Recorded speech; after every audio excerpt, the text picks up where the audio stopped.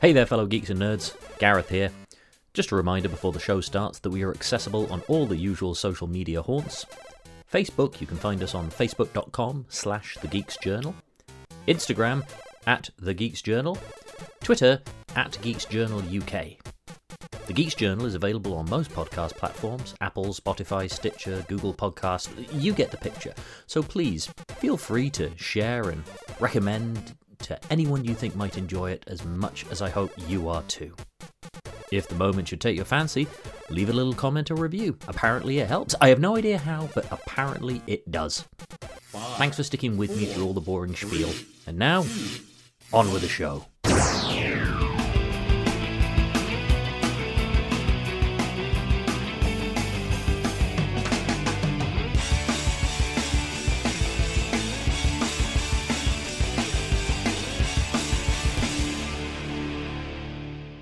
Greetings and salutations, fellow geeks and nerds. Welcome back to the Geeks Journal podcast. 2022, it's a brand new year. Hope you're all well and safe, and, well, I'm really excited to be back after our Christmas break and take some time to revisit a movie that Nicolas Cage considers to be one of the best movies he's ever made. John Woo's 1997 action movie, Face Off. Now, for those of you who are not aware of this film, in a nutshell, to foil a terrorist plot, FBI agent Sean Archer, played by John Travolta, undergoes a facial transplant surgery to assume the identity of the criminal mastermind Castor Troy, played by Nicolas Cage, who then wakes up prematurely and seeks revenge, assuming the identity of FBI agent Sean Archer. Confused now? You will be even more later. However, in the meantime, I am grateful to be joined again to break this movie down by a full house with the collective. Ladies and gentlemen, Damien, Lee, Luke, and Ollie. Hello, gents. Hello. Hello. Can we go outside yet? It's 2022. Have you just been waiting since the 18th of December? since like, what was it, March 2019, right? 2020. It's a well. I think if we have an office party, I think we're okay. I think that's the yes. the crux of it now. As long as you bring your own bottles, come on, guys. Yes. Yeah. In your own suitcase. Box of wine on the picnic bench in the back garden. I think we're sorted. Work event on, Wayne. Work event on, Garth.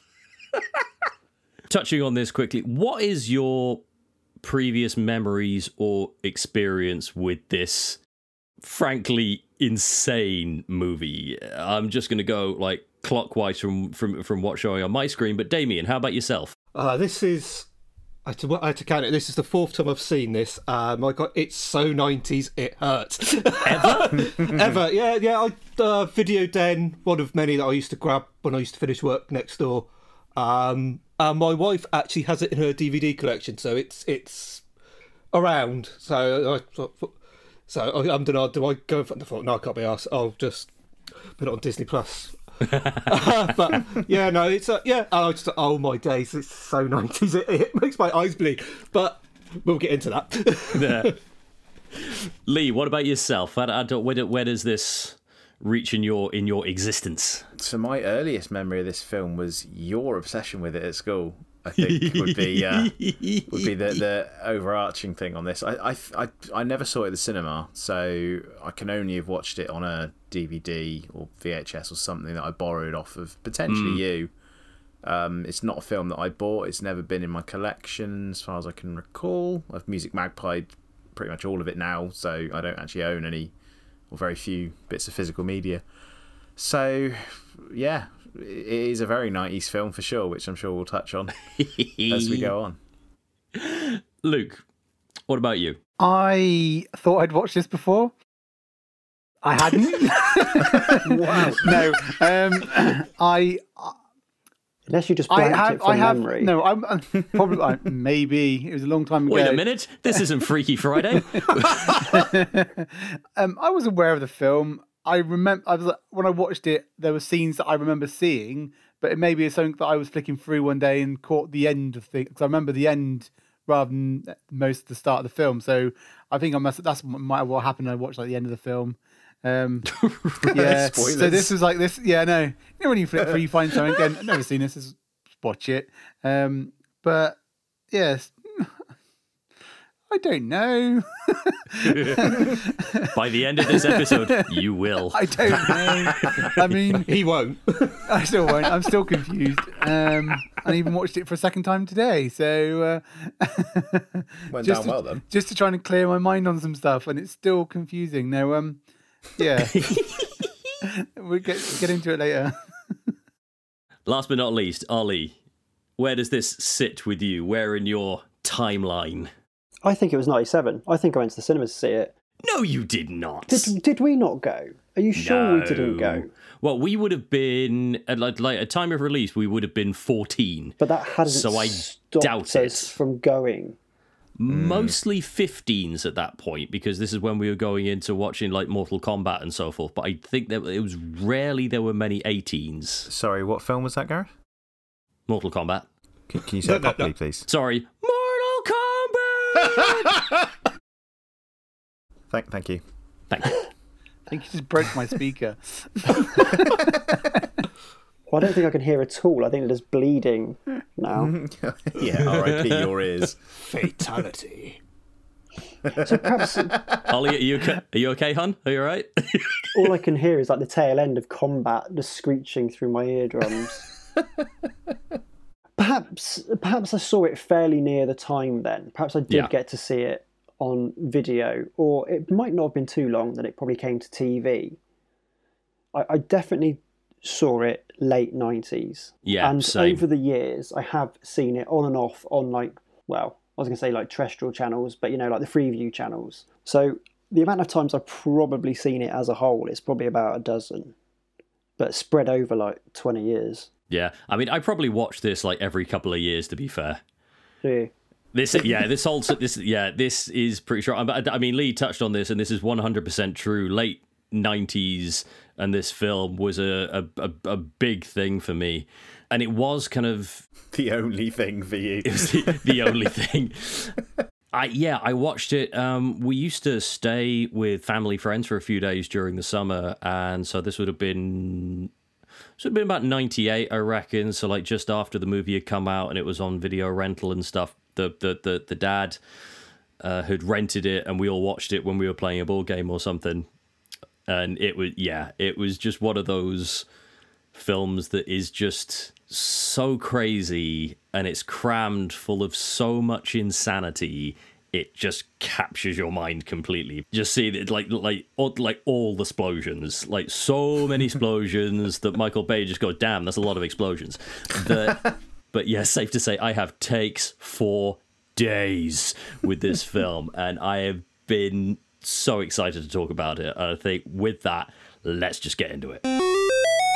So the thing that like on this rewatch now, and it's a plot point that you're aware of anyway if you've seen it before, this movie lets you know right out of the gate how insane it is going to be. This is a movie that is predicated, that actually begins, the cold open of this movie is the accidental assassination of a child.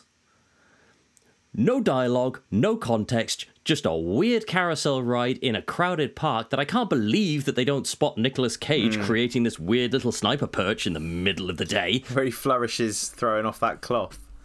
Yeah, it's so like like how much this is stylized is just it's great, but it is crazy. And you see this moment, and to be honest, yes, it is a bit of a tough watch for me in my years now. Like 2 kids down the line, that opening scene is a very, very difficult thing for me to watch. But it also doesn't excuse the fact that like I watched this and just went, oh wait, yeah, this film is completely fucking insane. Interesting point for a film that Travolta would go on to a few years later.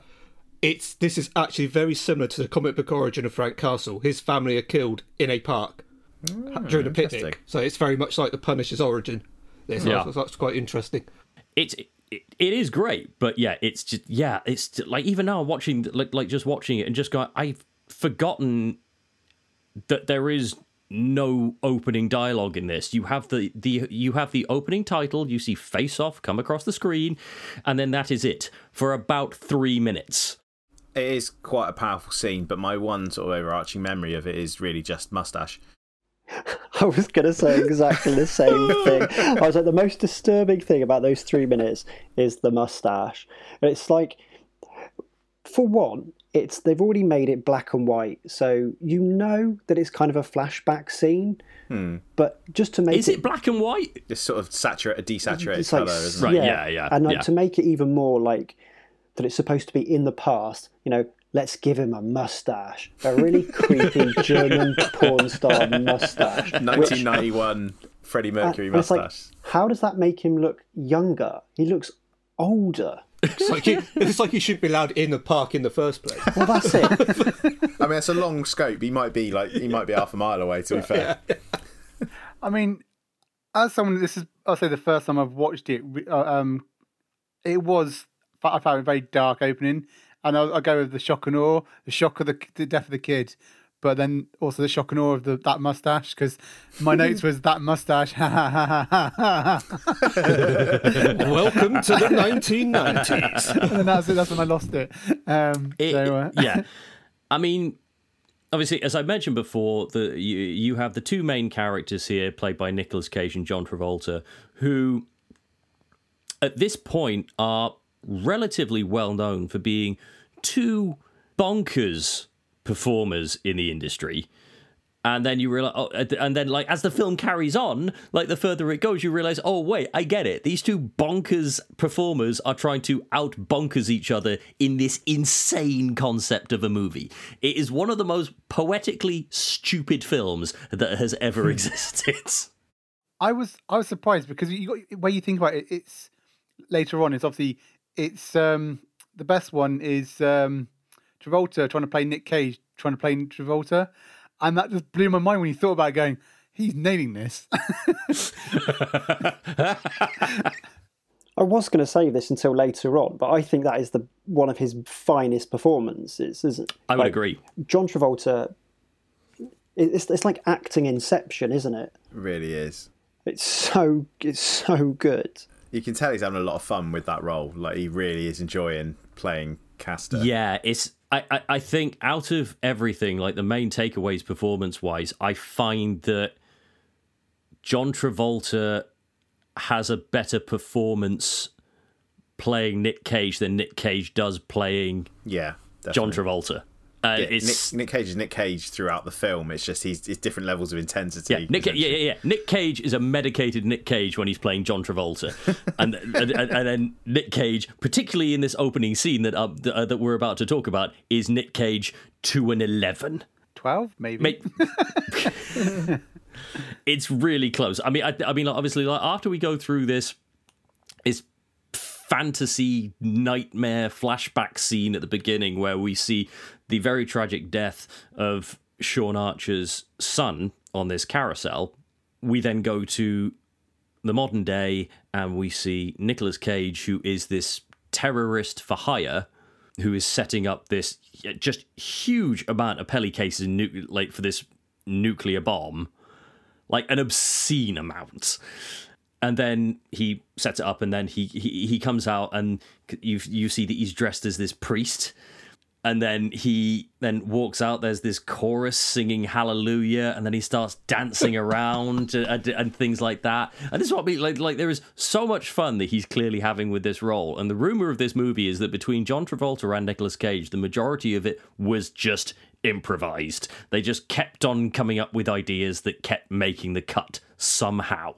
But this one thing, I don't know if this was improvised, I don't know if this was scripted. What I did find is that it aged about as well as milk. Was this moment with the choir girl at the end, like when he's talking to her. It was, yeah. Do you think all this kind of level of improvisation that got like kept in, do you reckon that was like, did Jean-Claude Van Damme maybe visit with his dump truck full of cocaine? Did he share it uncharacteristically? Nick Cage just bought it off of him. This scene is where I open the door to the Incredulous Corner. Hey. Already. Theme tune! And now, we welcome you to another edition of Lee's Incredulous Corner. Because how the fuck did they get all those penny cases in without like anyone really questioning stuff? Very good point. And I was like, yeah. And the fact is that later on you find out there's a massive task force trying to find him. How has he just happened to walk around one of the busiest, probably secured like not secured, but like people watching for him? It's the LA Convention Centre. Yeah, you would have thought there'd be like nothing to see here. I mean, yeah. Yeah, sorry. This is, like I said, this whole thing with the choir girl.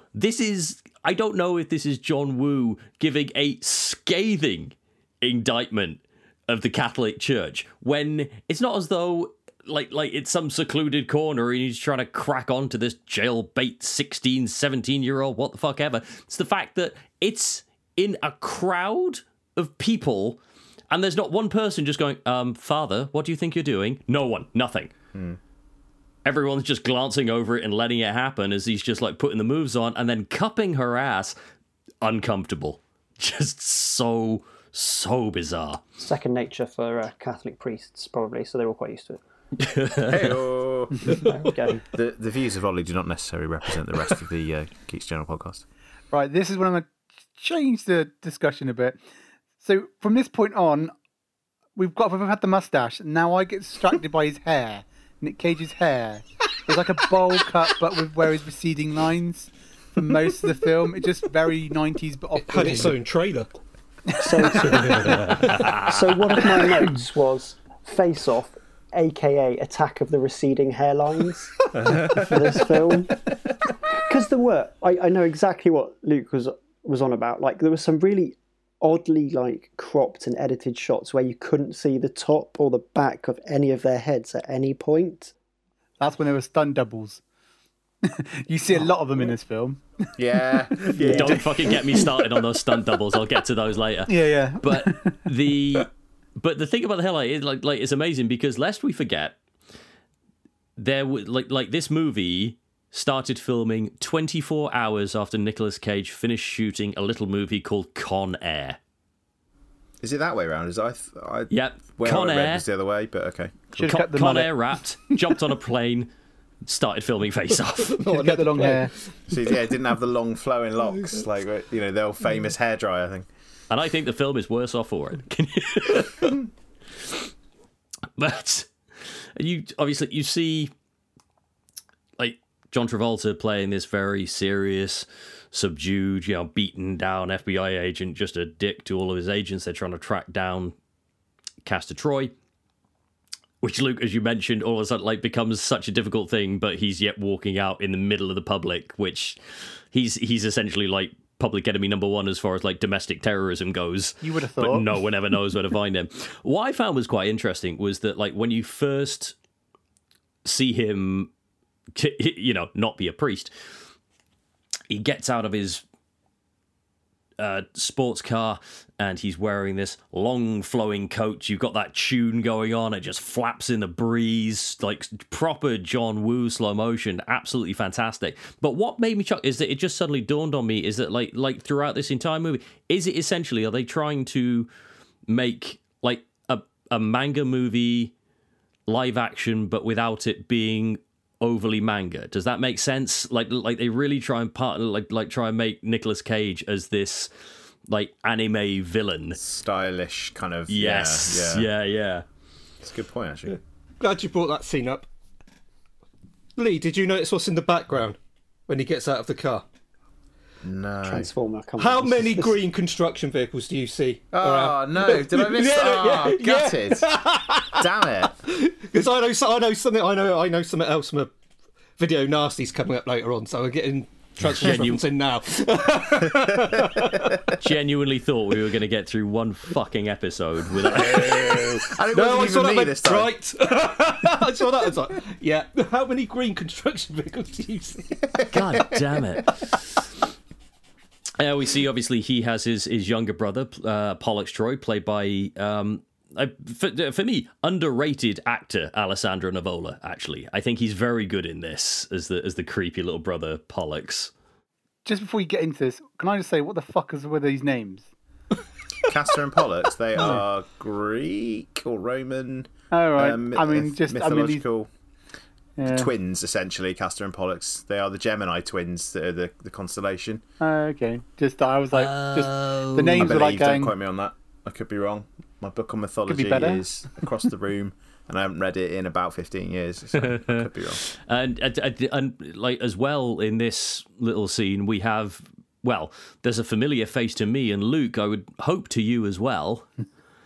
Who's playing one of the heavies? We have an insanely young Tommy Flanagan, Chibs from Sons of Anarchy, playing one of the goons. Yep. So just to go back to that point, Castor and Pollux are the twin half-brothers in Greek and Roman mythology, known together as the Dioscuri, or Dioscuri. That's essentially it. That's what their names are about. Okay. So today's episode is brought to you by the letters A and B, and the number 12.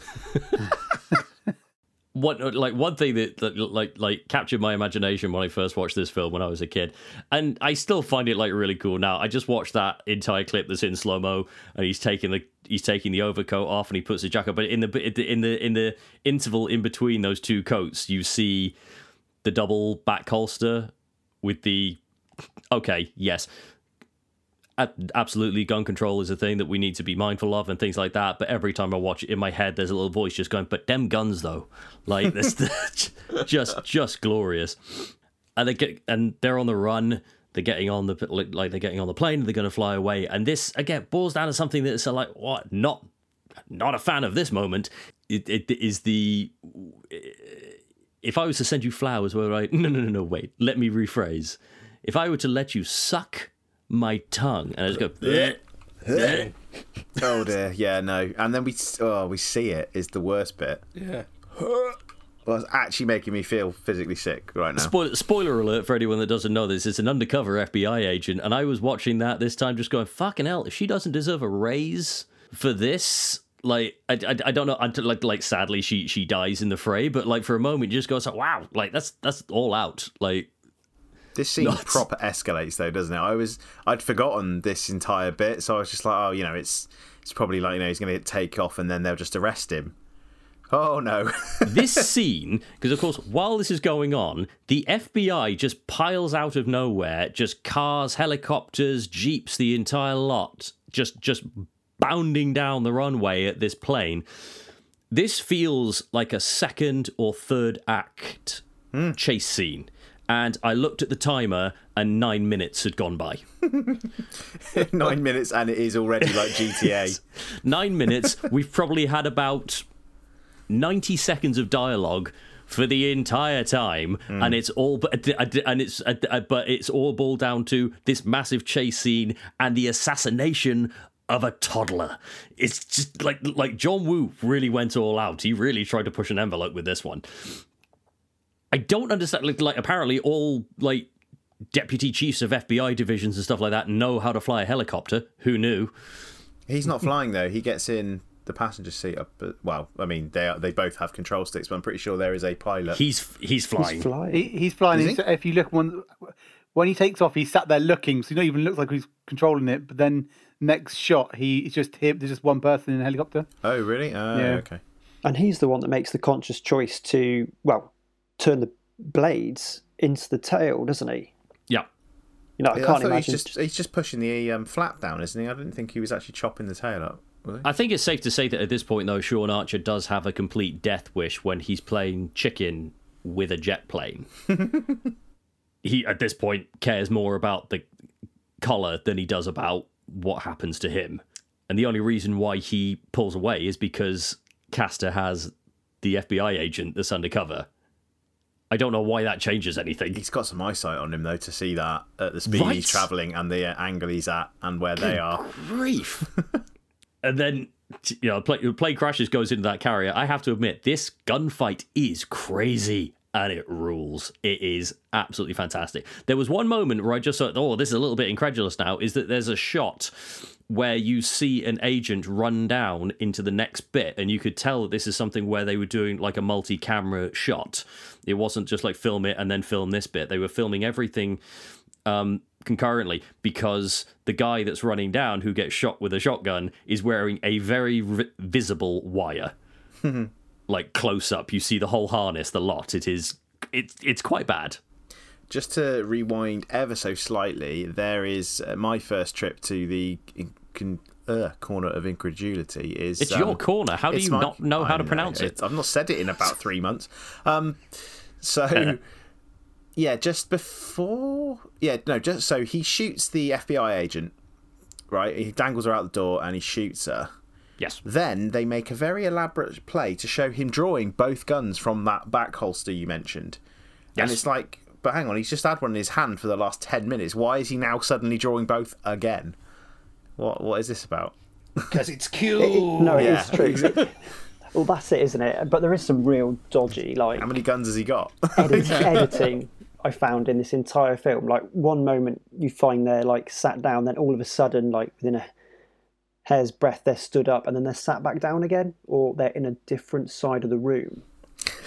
But the next part, leading on from this, is who knew that glass could burst into flames? Because when that plane goes through the glass, it just all of a sudden explosions, fire, raging fireballs. What? If you don't know what was behind it, you know, it could be, I don't know, tin of paint that could have gone up. Highly flammable. I mean, glass. anything would go up in this film, but I mean, you don't know what was stored behind that door. Lest we forget, though, we actually find out later as the gunfight continues that they are in some kind of jet testing facility, which, of course, why wouldn't that be right next to a pedestrian airport? What could go wrong? Absolutely. During this whole fray, Pollux gets captured, taken away, run to the litter. He cannot fight for shit. FBI have got him, take him away. And then we go down to one of 4 iconic, quote-unquote, face-offs with John Travolta and Nick Cage in this movie. There are so many, it's impossible for me to actually narrow down my favourite. But you have this initial one, the first sort of proper face-to-face dialogue with them. And it's great. It's really great. Like, the intensity, the delivery that they're doing at the moment is a real treat. It's really interesting to see like where it will escalate later. But again, this kind of feels like a third act standoff. It really did. Rather than right at the beginning. Even more so the fact which, like, you know what's going to happen because, like, trailers and things like that, they're not going to kill him off right at the beginning. But, like Castor Troy essentially dies in this scene. He gets put into the path of this jet engine, which Archer then, like, Travolta hits the button and sends it into afterburn or something, and then just catapults him across this room, hits into a wire fence, dead. Absolutely, just gone.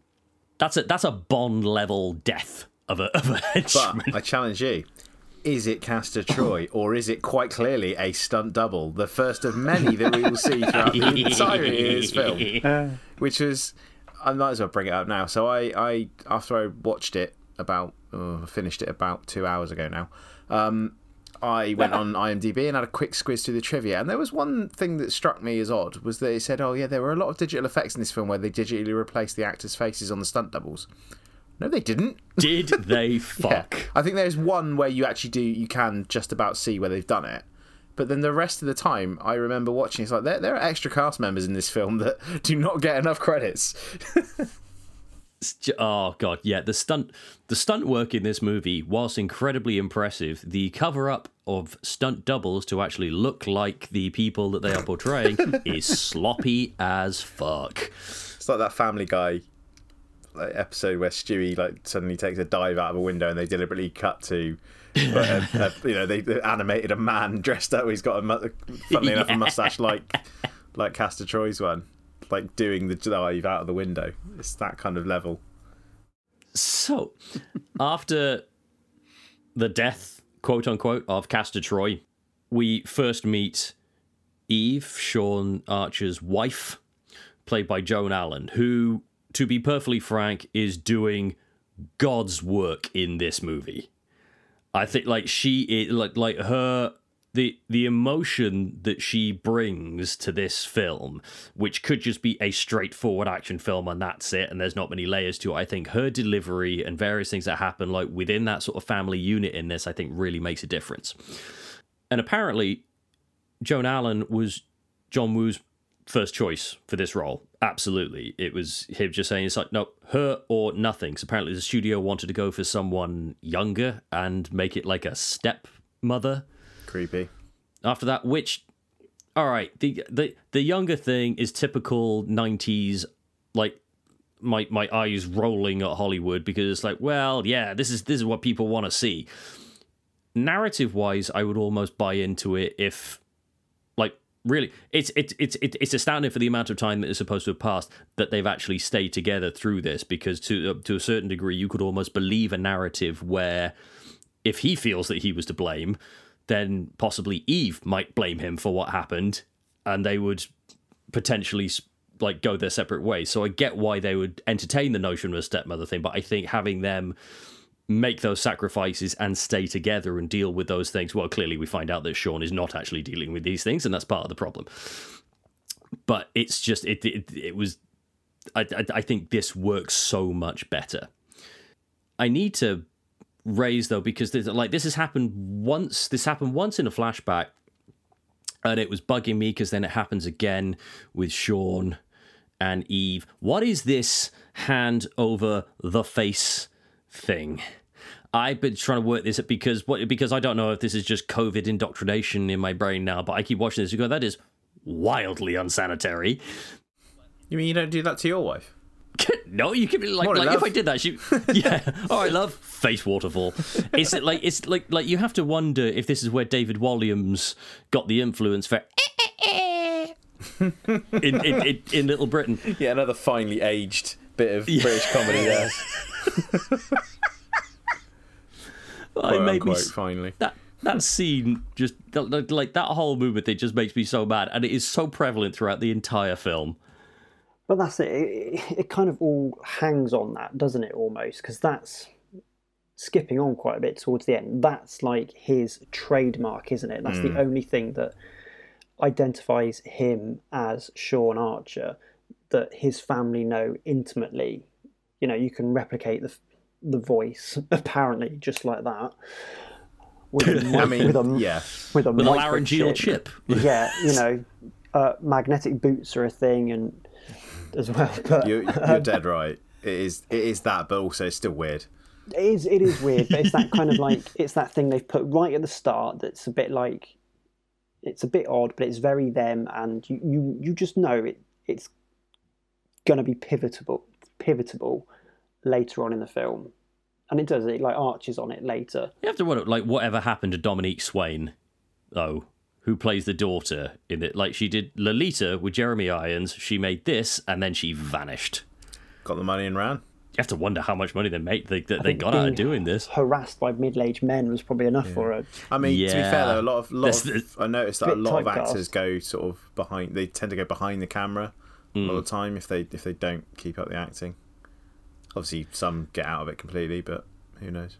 So Archer promises his wife. He just says, like, that's it. I'm going to get counselling. I got that son of a bitch. I'll get counselling. I'm going to take a desk job. I'm going to be really safe for you. This is going to be great for us. This is fantastic. And everyone's just going, but that's not a film that we want to see. And we find out why, because a matter of minutes later, CCH Pounder, who's playing the special ops agent, who comes in and says, we found this. It's indication they built a bomb, and we need to work out what's going on. Of course, they try to interrogate Pollux Troy. He says he's only going to speak to his brother. That's when the agent says there is another option. And we find out that there is this contractor in the middle of nowhere who can remove Castor Troy's face, who it turns out didn't die. They're keeping him alive for this exact reason, that they can remove Castor Troy's face and put it on Sean Archer's face, and with a little bit of plastic surgery and a little bit of liposuction and things like that, yeah, people are going to believe that it's you, no problem. And they're going to do this by using what they called a morphogenetic template. And I remember watching this the other day and thinking, yes, but that's like, because the idea is that the inside is morphed to Travolta's face shape, and then the outside is morphed to Nicolas Cage's face shape, and that's how they've fit it, and they attach the nerve endings and things like that, and it's going to be great. It's going to be so simple. The science of this movie, or the absence of science in this movie, blows my brain, because that morphogenetic template looked like a 2-inch piece of plastic. Like, I don't get how any mouth movement, eyes, or anything like that is supposed to happen. It looked massive. So he thinks it's just a completely insane idea, and as do we. as do we. And so he says, I'll get his gang to talk. That's what I do. And so, yes, that is exactly what he does. Now, considering the fact that at the beginning of this film, we find out that they are a covert, secret anti-terrorism unit, they sure do bring a lot of bad guys into their office to interrogate them. Like, no one's leaving with, black bags over their heads or anything like that to keep the location secret.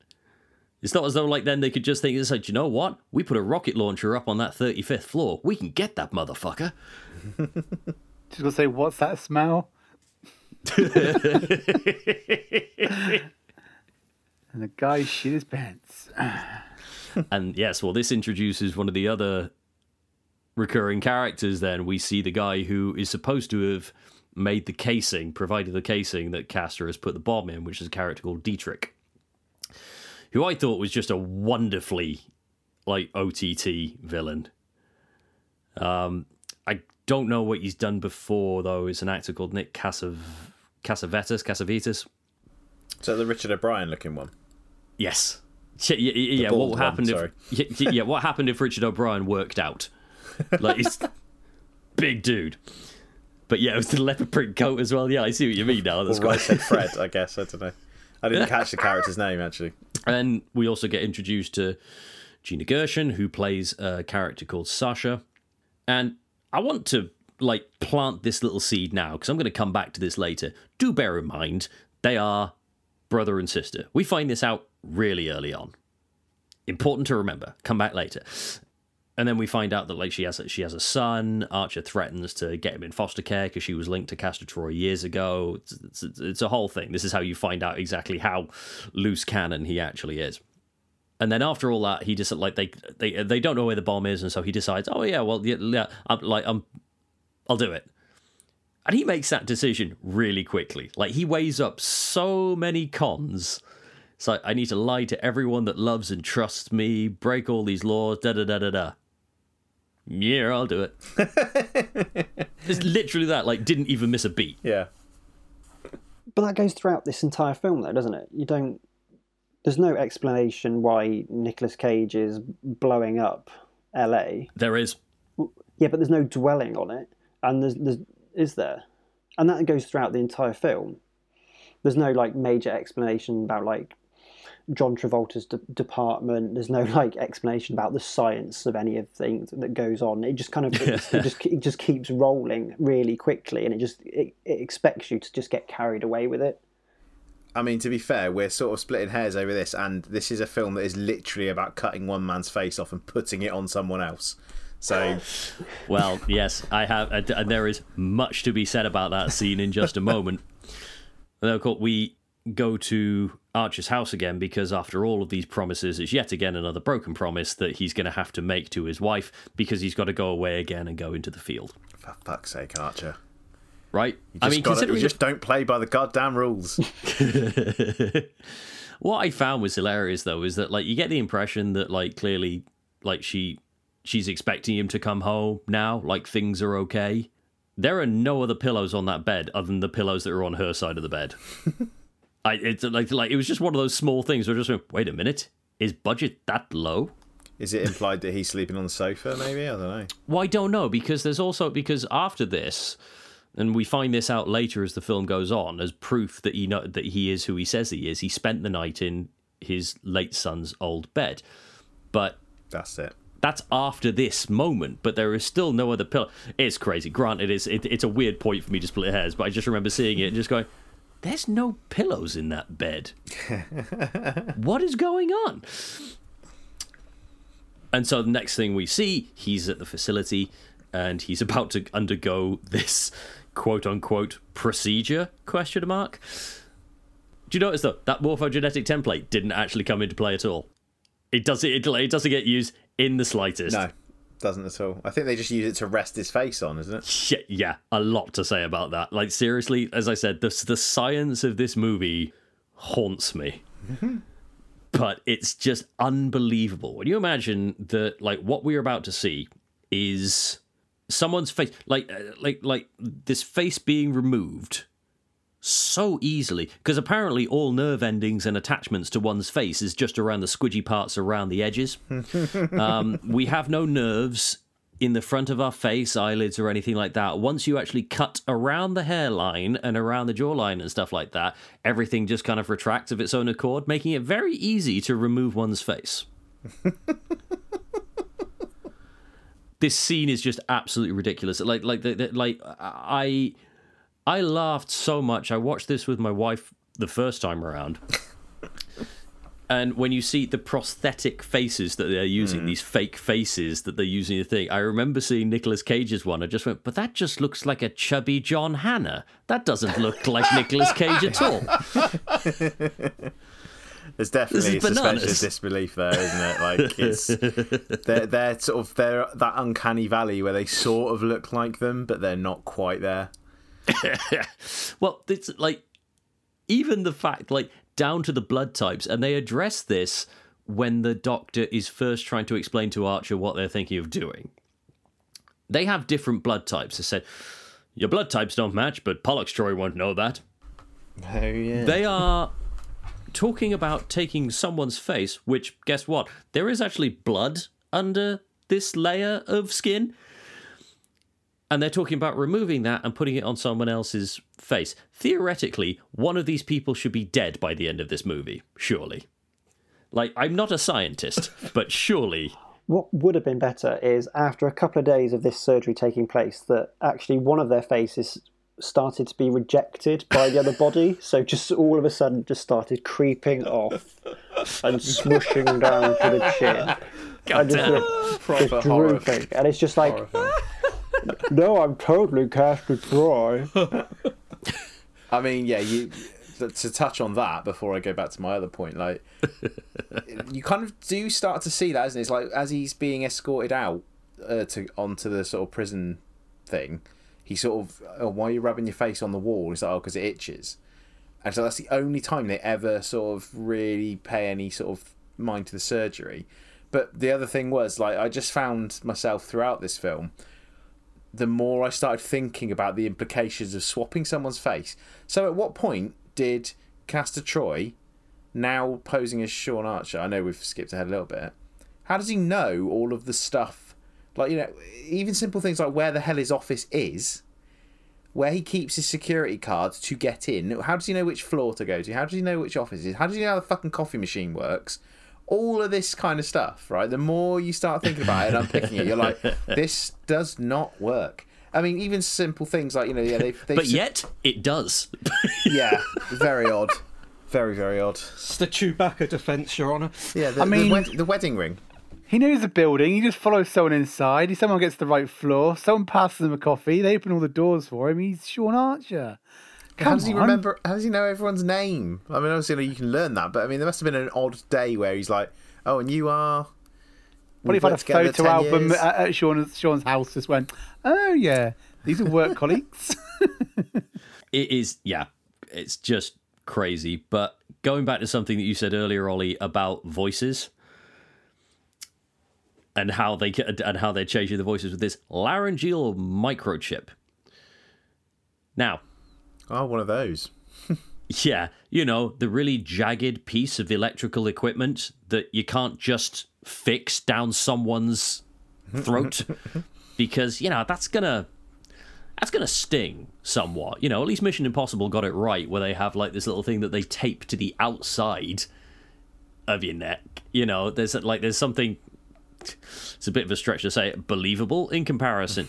But they're talking about a microchip inside the throat, which, like, the definition of it, I think it was like laryngeal chip or something like that. Apparently, I was going to say, like, DVD commentary I was reading is the scriptwriters, who have a lot to say about things that happened in respect. But one of these things is that was essentially a placeholder for something else, and then they couldn't come up with anything else better.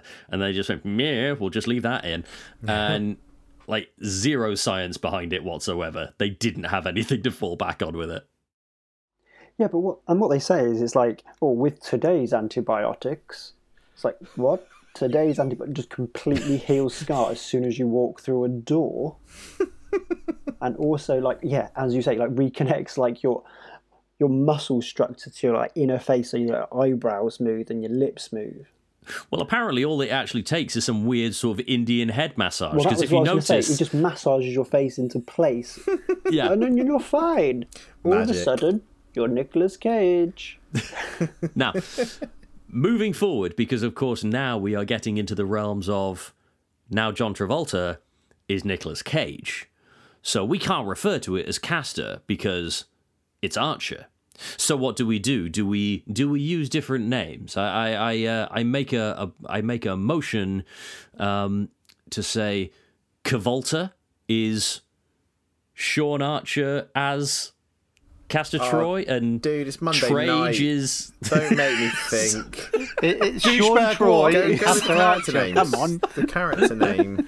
Oh, But yes, but Archer is then Troy. I don't who it know really is. who it really is. Yeah. Okay, all right, fine. That'd be my vote anyway. I don't know what the other. So I did say, like, go back to what you were saying, Lee, about the thing where he's rubbing his face along the wall and he's just going, so my face itches. I honestly believe there is no way that was ever scripted. I think that was just. I think Nicolas that was Cage. just. Yeah, I think that was just something Nicolas Cage just went off piste and just went, this will be good, and just started rubbing his face on the wall. Because I think Nick's Just lost having it. like a weird like coke moment where he's like having weird sexual sensations to go, oh, this little bit of brick wall is really doing it for me. And then gets Tito to rub his face for him as well. What an odd moment. Can you imagine it? Like, that's a really good friend. I think anyone else that you probably get to do that would just go, "Are you joking? Keep rubbing your face on the wall, weirdo." Yeah, I'm not touching that. Yeah. Actually, just going back to the laryngeal chip like calibration bit, I like the word peach in this film makes me uncomfortable. This is like the 4th or 5th time we've heard it. I'm not okay with it by this point, and it's just not nice. And then, of course, we see that Castor has then been shipped off. Well, Archer. This is my problem now. Archer is shipped off to this Supermax prison. Them boots, though. Super Mario Boots, isn't it? Super Mario Brothers. Come on. It is from Ollie's number 1 movie of 1994. Favorite movie of all time. Time. Now it's my favourite coaster of all time. Ollie, don't lie. I can see it framed behind you on your wall. It's just framed up. He's like, that's a My one and dartboard. only DVD in like a calyx. This is the Mario Brothers room. Yeah. This is the shelf devoted to the actor possibly known as digitally created Bob Hoskins. Allegedly. Allegedly Bob Hoskins. Hoskins. I almost didn't recognise Thomas Jane in this movie. Same. This other convict that approaches Archer when he's walking through thinking that he's Castor Troy. Complete transformation. And you think we're only 3 years, maybe 4 away from What, the Punisher? Punisher? It's like 2002, 2003. Only there was a website we could look at that would tell us all these things. Yeah, one of those would be really handy, actually. But Thomas Jane will always be the vegan police to me. This is what I was thinking. Is that like, is this how he gets into vegan police? Is Milk this and eggs, bitch. Is this a headcanon story that we're missing here? Or is this like he escapes from the Supermax and decides to go straight with a non-dairy, non-ovo-lacto diet?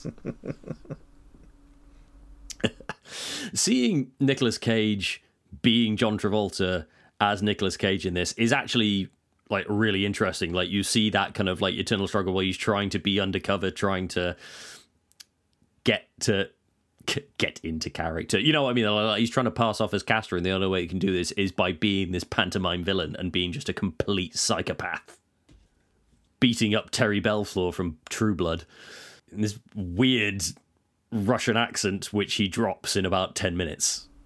See, this is when you go back to the laryngeal chip, whatever you want to call it. Oh, you think Duboff is undercover? No.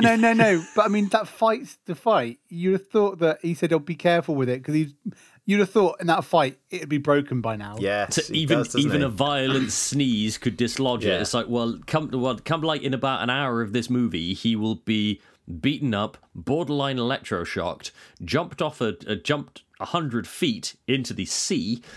So many Again, fights. It's not him. No, that's It's clearly not him. Now, while this bit, like he's integrating himself into this prison, this is my big incredulity moment.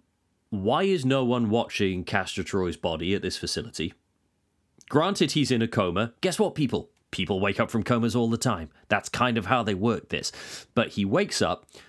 No security is watching that room. No security is even in the building. Like, every single light is off. Not only that, but he is in a post-op room next to the theatre where they have just ripped off his face, and the only thing that he can see in that room is his mortal enemy's face in a jar under a spotlight. Now, if that's not going to give him an idea as to what's happened, I don't know what the fuck is. It's just bad planning. It is. My notes were like going, why not have him in a medically induced coma so he can never wake up? Because why would you want someone to wake up and find their face is gone just in case it's going to happen? But no, he won't. He's a vegetable. Oh, yeah. He's a turnip, I believe they said. Turnip. Oh, Yeah. sorry. Turnip. Wow. I know. Well, I And don't also get why made they of chose rubber that. as well. Yeah, also that. But I don't get why they said turnip over vegetable. Was it like was there some sort of issue with the word vegetable? Copyrighted, probably. Maybe one of the writers just hates turnips. I don't know. Yeah, maybe. Yeah. Just seemed like an old choice. Like, it's because I had to literally stop and think and go, what do they mean by vegetable? There was like that split second where I'm like, what do they mean? That vegetable without a face. So the scene's very clever how you never actually see Cage's face full on without his face. It's all kind of like very quick camera angles and stuff like that. I did laugh a little bit when, like, this time, I've never really thought about it before, but how, like, Castor Troy without lips whilst trying to talk sounded a lot like a very bad James Stewart impression. Like, it's a lot of Harvey or It's a Wonderful Life or something. Something was just like very, very off with that. But props to Nick Cage for that for that scene. I just really love. It's disgusting, but it's really great how, like, you see the Doctor for the first time, who is also, I believe, Reginald Hargreaves from the Umbrella Academy, and he says, "Oh, what do you want?" And you see the very disgusting reflection, and he just goes, "Take one goddamn guess." It's just so good. I mean, it's kind of that whole scene, like it shows the difference between films today and films in the 90s. Today, you would get a big reveal and it would be pretty much pure CG, and it'd be as disgusting as they could get for that age rating. Whereas this one, like, they use sort of clever editing to, not really reveal it fully. But I mean, there was one split second where you sort of see it for like right near the start, and all I could picture was the Alan Partridge zombie with like a bit of biscuit like taped to his cheek and like tomato ketchup.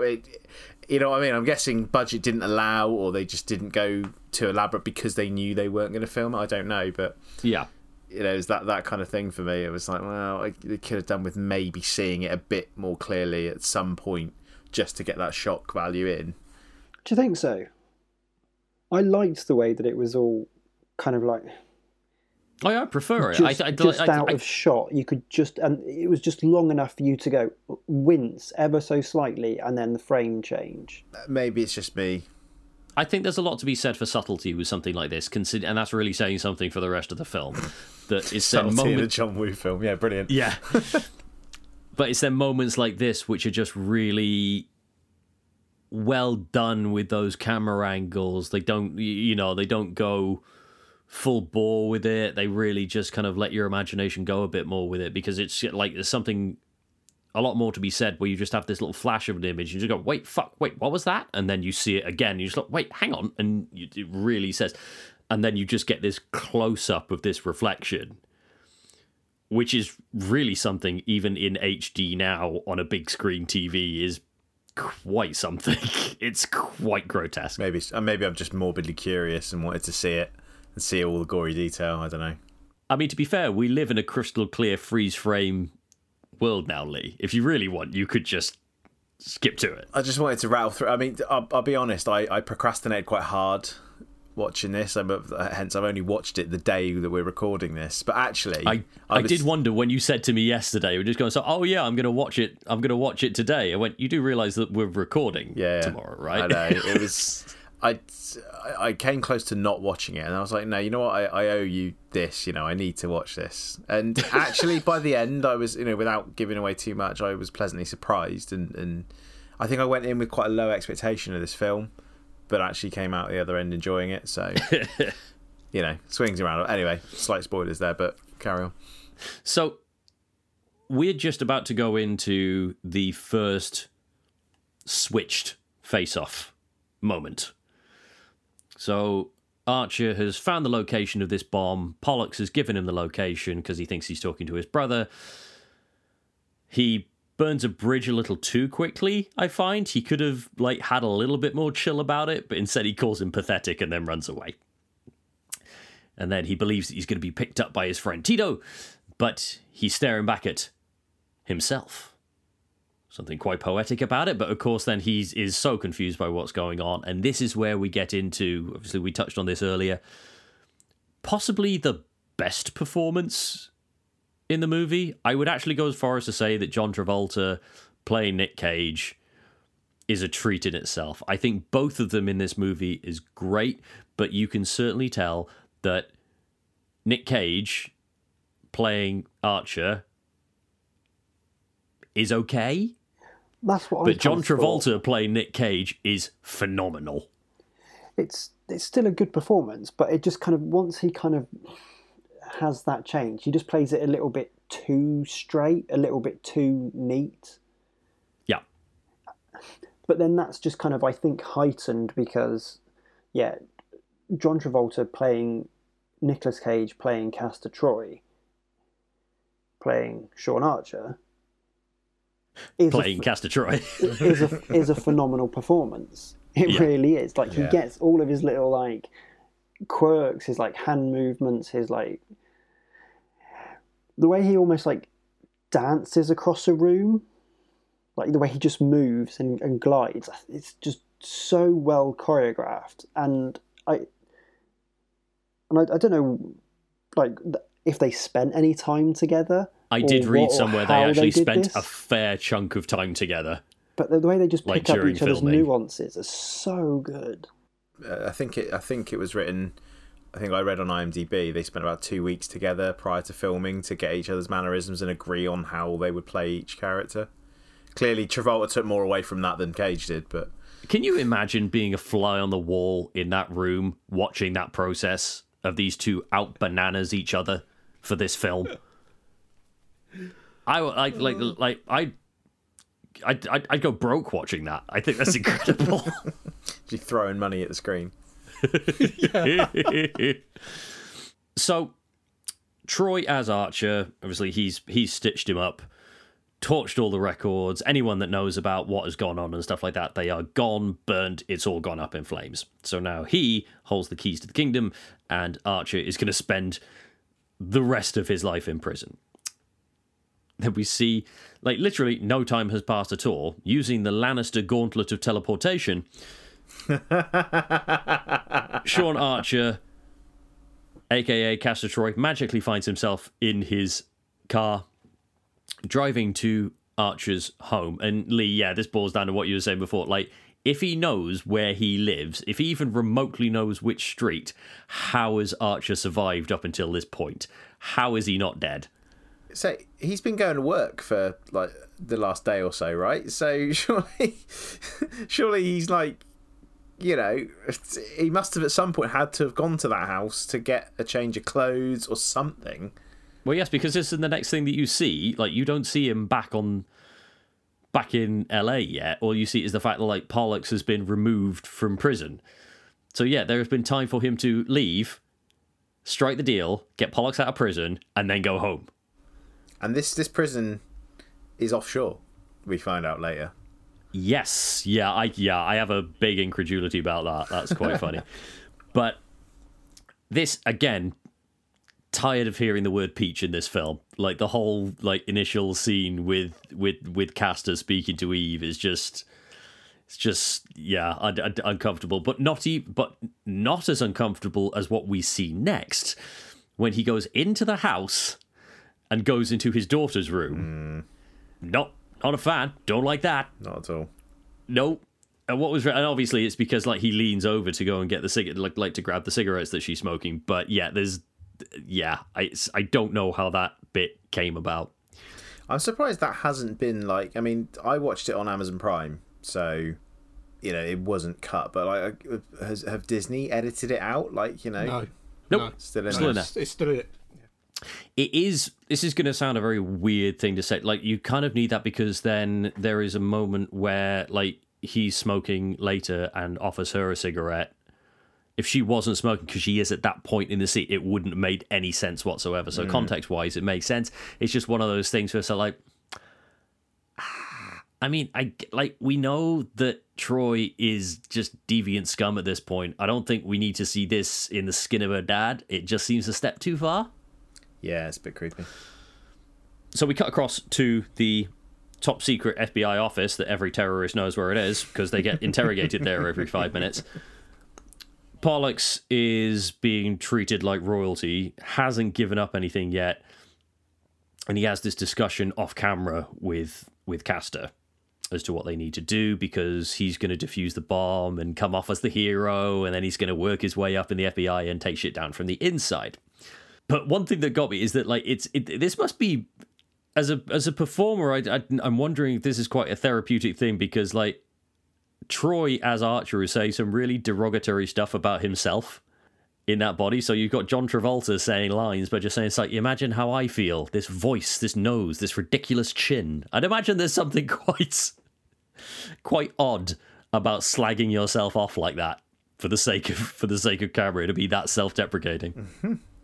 I get like it jumps across so much because then Eve comes home from the hospital. We find out she's a very successful doctor, and it's date night. And we find out that it's date night from the fact that like Troy has read her diary. Totally glossed over this when I was younger. For some reason, I thought it was Sean's diary. And I thought it was reading it from the perspective of Sean, not that it was actually Eve's diary, because there's actually reference. Like, I actually paused it and read more of the entry, and it's actually talks about like the night that he goes away was actually date night, and so he sets this big candlelit dinner up. I'm jumping ahead. So we got the bomb, haven't we? Yeah, he does the bomb first, then speaks to the president. That's right. Now that's a big thing as well. Like, how is he going to debrief that bomb defusal when it comes to after he kicks out the bomb disposal team and all of a sudden like everything's okay? How is he going to put that in paperwork because no wires have been cut or anything like that? It's like, meh, just got lucky with the right pin code. Meh. There is very little suspicion thrown at him in that office. Like the fact that he, you know, they make a point of it, don't they? Like at one point earlier in the film, she calls him, and there's another call on another line, or then they go out, don't they, to get Castor? It's like, oh yeah, put her on hold or whatever, take a message. Yeah. This time it's like, oh, tell the president to wait, and it's like, at no point, you know, they not even a cutaway of someone going, that's out of character. Like everything at the moment. Yeah, but it's another one. She goes, Have you had a surgical? You've had surgery recently. He's like, she's like, what? Someone surgically removed the stick up your ass. I'm thinking you completely changed who that character is, Yeah. and no one's questioned it. And going back, sorry, I was going to go back to the bomb. How the fuck did they let him in there?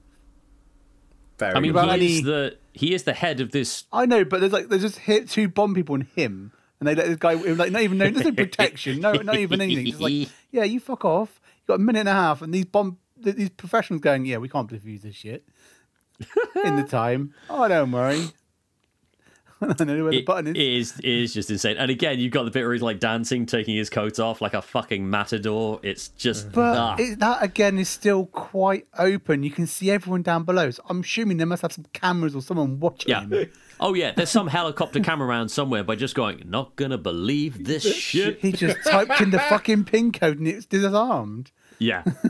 No one's picking up on that, but all of a sudden it's like, oh, thank God that this nuclear level device hasn't it got, like taken out like 5 miles and Gulf War syndrome and all that sort of thing. No one's going to look, but how did you disarm it? Well, hey, what's that over there? You know, it's, And obviously the media in this got it all wrong. He defused it with 2 seconds left on the clock, but they said only 1. Oh, yeah. It's got 2 on there, isn't it? I thought that. Didn't really. it was what got me. He puts the code in and he looks at the clock and it's still counting down, and he's got his look on his face of just going, "Did I put the right code in?" And carried on. But then, after all that and the celebrations and stuff, and the very inappropriate ass grab of the secretary, did you catch that? What? How is he not? How is this woman not going to HR? How is she not getting this? Like, he's never done that before. Like I say, so many things. It just the more you pick apart, the less and less it works. So we cut to date night. Castor as Archer is thrown on this big, lavish, candlelit dinner for Eve after a hard day at the hospital. And they're having this moment. He's trying to be very romantic, sweeps her off her feet, and off to bed. Now, how do I touch on this without getting a little bit too Geeks Journal After Dark? Surely, if anything, at this point, so we know that their eye colours are just about the same. They're roughly the same sort of height. But at this point, surely she would notice a difference. Surely there would be some indication. The scar as well, without going, keeping it PG. The scar that he has removed that's never mentioned whether Castor gets that added on, because surely she would go, "Where's your scar gone?" That fucking bullet hole that's really massively significant. Yeah. I can't. Yeah, I just I can't believe like throughout the course of this, there's not a single moment where you would have thought, it's like, I don't remember that curve. It's You see one dick, you see them all, mate. That's what I'm told. I mean, where do you get those skills from? That's a different move. But just going back to the scar though, like throughout the entire film, they go on about the scar. It's like, I need this, keep this. Yeah. And it's like, but hang on, what about the bloody great entry scar on his back? Surely that sucker would have torn straight through him. Like, what's so important about the front one? But they're like, what? They just forget about the one on the back. It's probably because he can see it. It's nothing. It's just a flippant thing. But it's just like he must have a hole like this in his back. No, exit wounds are bigger than entry wounds. If you want to be really dark about it, I mean, that kid's head is not there. Like, can we stop saying exit and entry, please? Especially when you started to watch the sex scene. Right. If you don't know the difference between the benefit of the front and the back, Ollie, I don't think I want to carry on having this conversation with you. I think you two need to have a talk off mic about the birds and the bees. I think Gareth needs to have a talk with himself. He's getting well too excited about John Travolta's bits. Oh, God. You mean you weren't thinking that, all? Not in the slightest. So that's a yes. Like I say, the more you unpick it, the more it unravels. And that definitely was a big one. Or Stop may not touching have been. it then. What are you doing? I was going to say, Lee, just leave it alone then. It won't fall off. Never mind. Moving on. We cut back to the prison, and we're just about to have yet another insane action moment where Archer decides that he needs to get out, and the only way that he can do that, which he finds out from Thomas Jane, is to get into the clinic, because that's the only place where they take off the Goomba boots right before they give you the most violent shock therapy I've ever seen in a movie. And I've seen Requiem for a Dream. This was just crazy. And I just found it hilarious. Because there's the moment, like he gets into the clinic by starting a fight with a guard for a cigarette, and it's again he's trying to capture this essence of Castor Troy to get where he needs to get to, and then he breaks out of the chair and he fights, but not without the help of Duboff, who's the man who beats the shit out of him before, because he finds out that he had a threesome with Duboff's wife and sister the night that he was sent to this Supermax prison. And so he lies to him as he's there, vegetated on the floor, and said, I didn't do any of those things. She loves you. She's waiting for you. Let's get out of here. And then all of a sudden, he just starts speaking very monosyllabically. Mind you, I suppose you would after treatment like that. It seems a bit, it seems a bit crazy. And all he does is he breaks him out of the chair and just goes, out. But what is ridiculous is that as it goes, they're shooting guards left and right, and there are these two guards in the room, power management room or what have you, and Duboff's about to shoot them, and Archer then breaks in, grabs the gun and goes, Duboff, no, and shakes his head like he's talking to a child or the Hulk. It's like the bit with Dhalsim and Blanca in Street Fighter. That's what it's like. But also, do you notice it just basically looks like the Death Star firing control room as well, with all the bloody consoles and shit around. You're just expecting that guy in the massive helmet to then pull the lever down, and you hear the boom noise. One thing I did notice with this whole film is they are good. Like Travolta and Cage, their characters are very good shots. But when he steals a handgun at this fight, there's a guy one of the guards up on the walk is fully armored, like body armor. If you look at him, it looks like a proper body armor, and takes him down with a couple of shots that technically you can see ping off. There's a couple of bits that ping off the rails. I don't know what hit him or what, but I mean, it's just sort of wow, he's down, but surely you got some protection there. Without wanting to be all inside baseball about it, a bulletproof vest, yeah, it will stop the bullet penetrating, but I mean, that is still a fucking big old trauma. That is a big old hit. Oh yeah, stopping something from going, stupidly fast to nothing. It's going to knock you over. It's going to knock the wind out of you. It's not like you well, yeah, but I mean, like you would have thought he'd gone backwards then when he got shot and over the rails rather than going to the side. Who knows physics? Who knows? Okay. Science, bitch. I mean, that's the least of the worry when the next thing you know, when he throws the huge jar of sulfuric acid. Why that is easily accessible in a prison clinic, I have no idea, as they throw that up and just shoot it. He's also clearly trying not to kill, but I mean, let's be honest, they ain't getting out of that unscathed. No mention is made of them and all the compensation they may get if they even survive from being horribly, badly maimed by sulfuric acid vapor. I mean, if that's going to burn their insides, right? It's not even the superficial damage to their outer levels. Are you trying to say that the personnel of Air One that go along with the whole where there's blame, there's claim deal? No, I'm essentially saying that he's fucked them. That he's trying by trying not to kill them. He has. Yeah. He's probably done a worse. Killed them. Yeah. Or worse, he's life changing to the point of debilitating, which is equally as bad. It is an insane moment. I'm still not overly sure what the point of the overload of the generators were, unless it was just a distraction, because apparently, there's a big... You can do that just by doing this. Doesn't even click a mouse. Just type it in. He knows his codes, doesn't he? He certainly does. It just types in overload. Which then apparently causes a massive fireworks display in the middle of a prison. Don't you do that when you work in IT, right? Don't you wire the fireworks to the power generators that are all accessible via the mainframe and a keyboard? Yes, but mine plays music at the same time. Come on.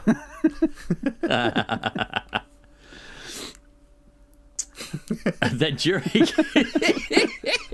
It's like, hello, yeah, it's IT. Yeah, the fireworks don't seem to be primed. Can we get someone on that, please? Just in case there's an overload. During the escape, Archer gets to a door. He's breaking out, and you think, I don't know what his plan was after this. Surely he knows about this place, so he knows where he's going to be, but yet he gets to the platform and then you find out that it's on this like old oil rig or what have you in the middle of the sea. Not in the middle of nowhere, mind you. The shore is about 3 miles away. Like, it's in really close proximity.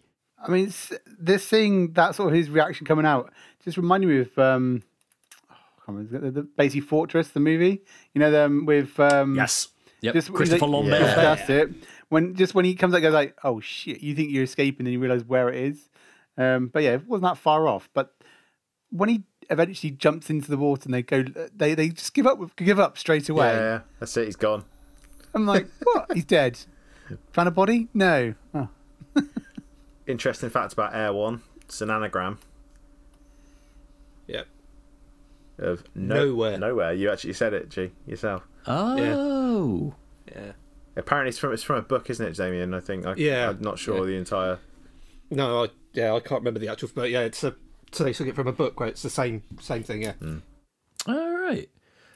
I did find... Sorry, before you go on, one little cinematic piece of actual, like, a bit of detail that I quite appreciated was the fact when he comes out into the daylight, there's a scene of him like blinking and letting his eyes adjust, and you know, you never see. It's very rare that you see someone react to an explosion by like cupping their ears and like, you know, tinnitus. You know, it's not a thing really, or like, you know, changes in light level, and that was quite a nice little subtlety, I thought. There are some nice little moments, and do not get me wrong.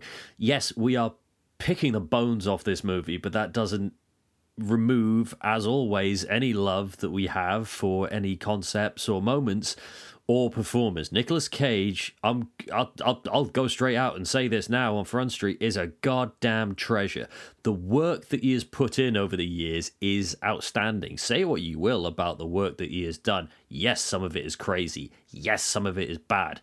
But this is a man that just loves to work, and you can see the effort in that craft. And it is little moments like that, just little things that he does really makes a difference. And I don't think he gets enough props with this movie. I don't think John Travolta gets enough props with this movie than they should these days. I think it's not a forgotten treasure, but it's certainly one that doesn't like do the rounds nearly as much as it should. So for our 10s or 15s of listeners out there that are doing this, spread the word and get more people watching this movie.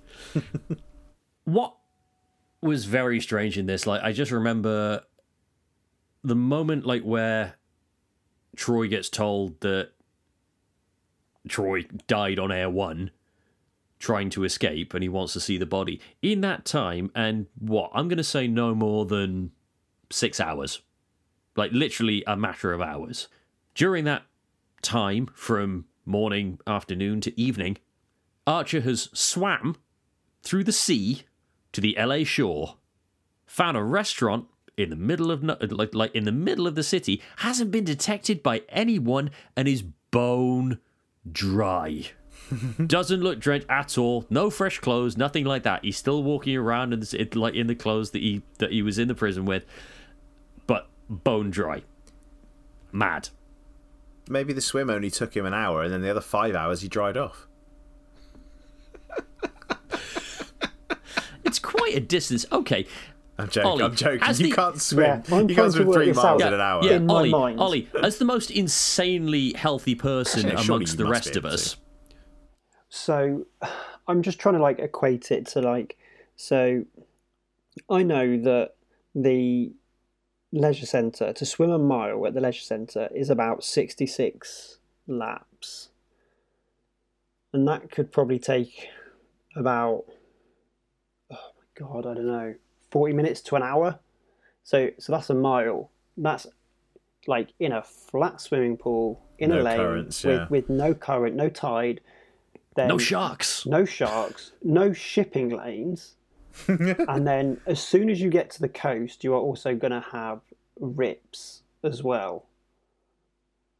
Plus fishing trawlers. So this is like, say, 3 miles in a jumpsuit as well. And actually, and let's bear in mind as well that this is John Travolta inside Nicolas Cage's body. He won't have the stamina and the heart and the lungs that Nicolas Cage. He may have that six-pack, which I don't know why he didn't keep at the end. So, yeah, I've got it. Go on. Right. skipping ahead slightly, like in terms of the film, the final chase scene, he can barefoot water ski, therefore he's pretty good in the water. He just rises to the surface Yeah, he just and just like scoots along. He's like Aquaman, or he finds a jet ski and just hitches a ride on that. Or Yeah. like, you know, a surf dude turtle happens to be riding the Atlantic current. Again, we find out because like he's jacked this car from this restaurant, and there is a mobile phone left in the glove compartment. No, it isn't. That's a car phone. Is a car phone. That's a one car hell phone. of a fucking phone, that. Gen Z's out there, before there was Bluetooth to connect your mobile, there used to be a brick attached inside a car as a landline in your car. It was crazy. I never actually saw one. I did. We had a family friend who had one. It was a fucking beast. Huge. Just unbelievable. But during it, like, they ring the hospital. He's trying to get hold of Eve to warn her to get out of the house. That man is not your husband. And if you notice, like, it's only through the good grace of these huge explosions, swimming 3 miles, doing this, that, and the other, that only now is this laryngeal chip starting to act up a little bit. But even then, goes right back to what he should be doing. It's not like they were saying not like 4 days ago a violent sneeze would dislodge this, so please be careful. This and Keith Richards are the only things that will survive a nuclear holocaust. It has had several lickings and is still ticking. It is a marvel of fictional science. I'm just amazed that it has gone through as much as it did. So whilst this is happening, he then he's going to Dietrich's apartment, which I thought was a really interesting choice. Again, how does he know? How did you know where it was? Oh, I suppose. Oh, he knows that he knows where he knows where all the He's tunnels a are. cop, isn't he? Yeah, good but point. he pulled him in and interrogated him, but he knows everything about them. Good point. Now, this scene is, shocker, completely bananas, and left me with so many questions. So, of course, he's going in to lay low to this terrorist that he has arrested so many times and has put away, but feels as though it's the only choice in order to lay low and do what needs to be done. Dietrich gives him a case, and he opens it, and there is some weed, some pills, and his guns. The guns that would have been taken away by the FBI at the scene of his death and would be in the bureau at this point. Are they the exact same guns, or are they another set of guns? / does he have a contact in the FBI where he could bust them out? Maybe because it's the same money clip as well. Because you see at the start, it's when he goes to pay the Isn't that just a hair the clip? other guy. Sorry. Isn't that just a hair clip rather than a bespoke money clip? Yeah, looks like it. It's just a hair thing, isn't it? I'm sure From of his it. Con Air days. Yeah. But it's the same thing, because I thought that, going, oh, they're different weapons, and I thought, oh no, same. They It's look the same all the stuff case, in there is isn't the it? same case and everything that he had back of the plane. So Dietrich must have somehow got hold of it. Yeah. But it's just a bit of a trope with like John Woo, isn't it? The double gun thing. Yeah. Because I think so. It's just one of his things he does. I mean, yeah, that was one thing we didn't touch on during that airport shootout scene near the beginning. Is there's the old characteristic. Flying out the door. The two flying Yeah. out. I Yeah. almost called that a Max Payne move just then, and I realised that Max Payne did not originate that move. John Woo it's like originated John that Woo move from Max like Payne. Hard Target and Killers and stuff. And it's Yeah. the same going back to like the comment you made earlier, G, about the gunfight in the warehouse where it's almost like a one shot kind of a thing. That's a very like John Woo kind of a. It's cheaper, if anything, to get the Cheaper. multi-angles on one go, right? Because you don't have to reset. Yeah, and go but again. like following the actor as he goes through a scene, shooting up people. That's very much like a trope of his as well. Because you've got to like, we haven't given him much like credit either. Really, he'd only just kind of like broken into like Hollywood at this point, hadn't he? I mean, he'd been a massive massive star in like the Asian action films for a long time. And then what had he done before this? It was like was Broken Hard Target. Arrow and Broken Arrow, sorry, yeah. and yeah, there was like another one. But so yeah, the link back to John Travolta playing another villain. That was yeah, a good film. But this was like where he was like really making his name for himself, wasn't he? Before he like moves on to Mission Impossible 2. Was that next? Yeah. I like Mission Impossible 2. Yeah. That's where I Again- stopped watching the Mission Impossible series. More It's- face removing stuff and voice changes and double gun shooting. And misogyny. Well, there's and less of that in misogyny. this. I mean, I wouldn't say that. Well, yeah. It's more overt in Mission Impossible 2. You're a woman. Of course you'd say that. Well, yeah, but it's only over from Anthony Hopkins in that one scene. Everything else is Stanley Newton kicking ass, really. But there's just that line from Anthony Hopkins, which hasn't aged particularly Is it well. Anthony Hopkins or is it to Grace Scott? No, it's Anthony Hopkins because he's saying something like to lie to a man and take her to bed. She's a woman. What more skills does she need? That's it. That's like 10 minutes into the film. Yeah, it's horrendous. It's not a good line.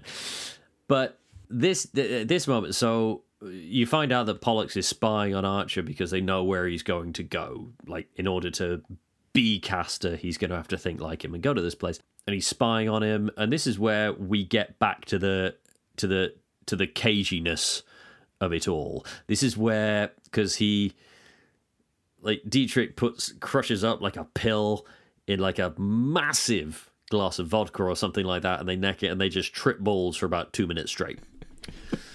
And this is where you get what was 100% improvised by Nick Cage. This whole monologue about tiny surgery was all Nick Cage.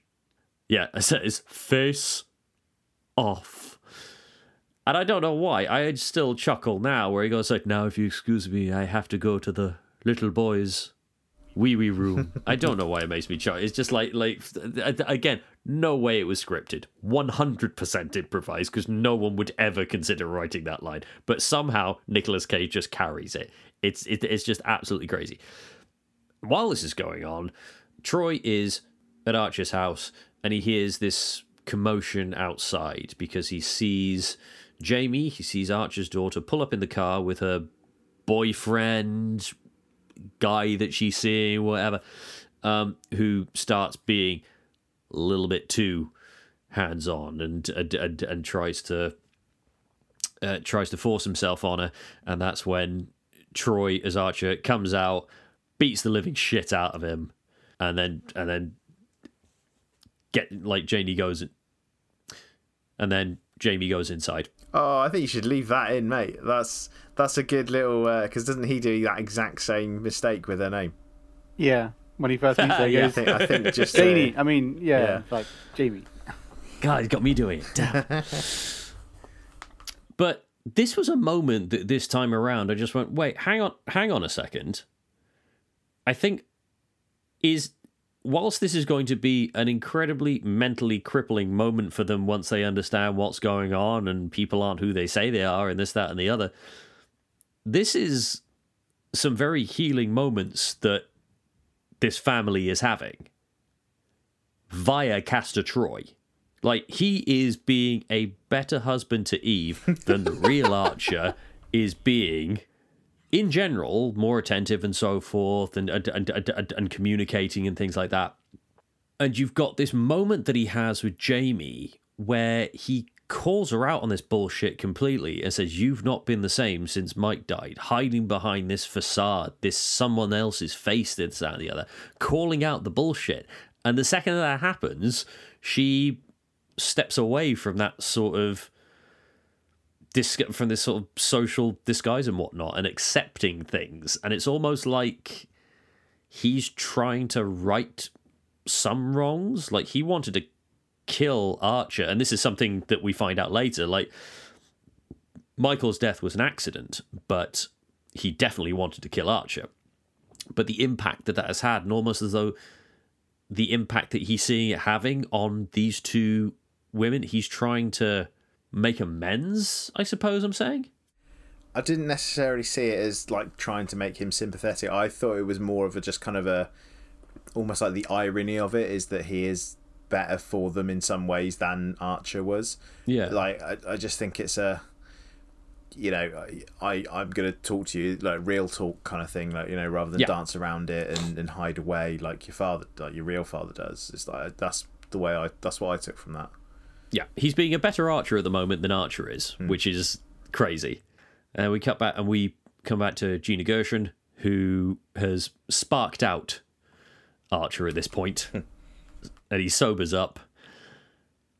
And he's getting some clothes on. He's getting ready to go because he's going to get Dietrich's help in getting Archer, because he's going to... It's very...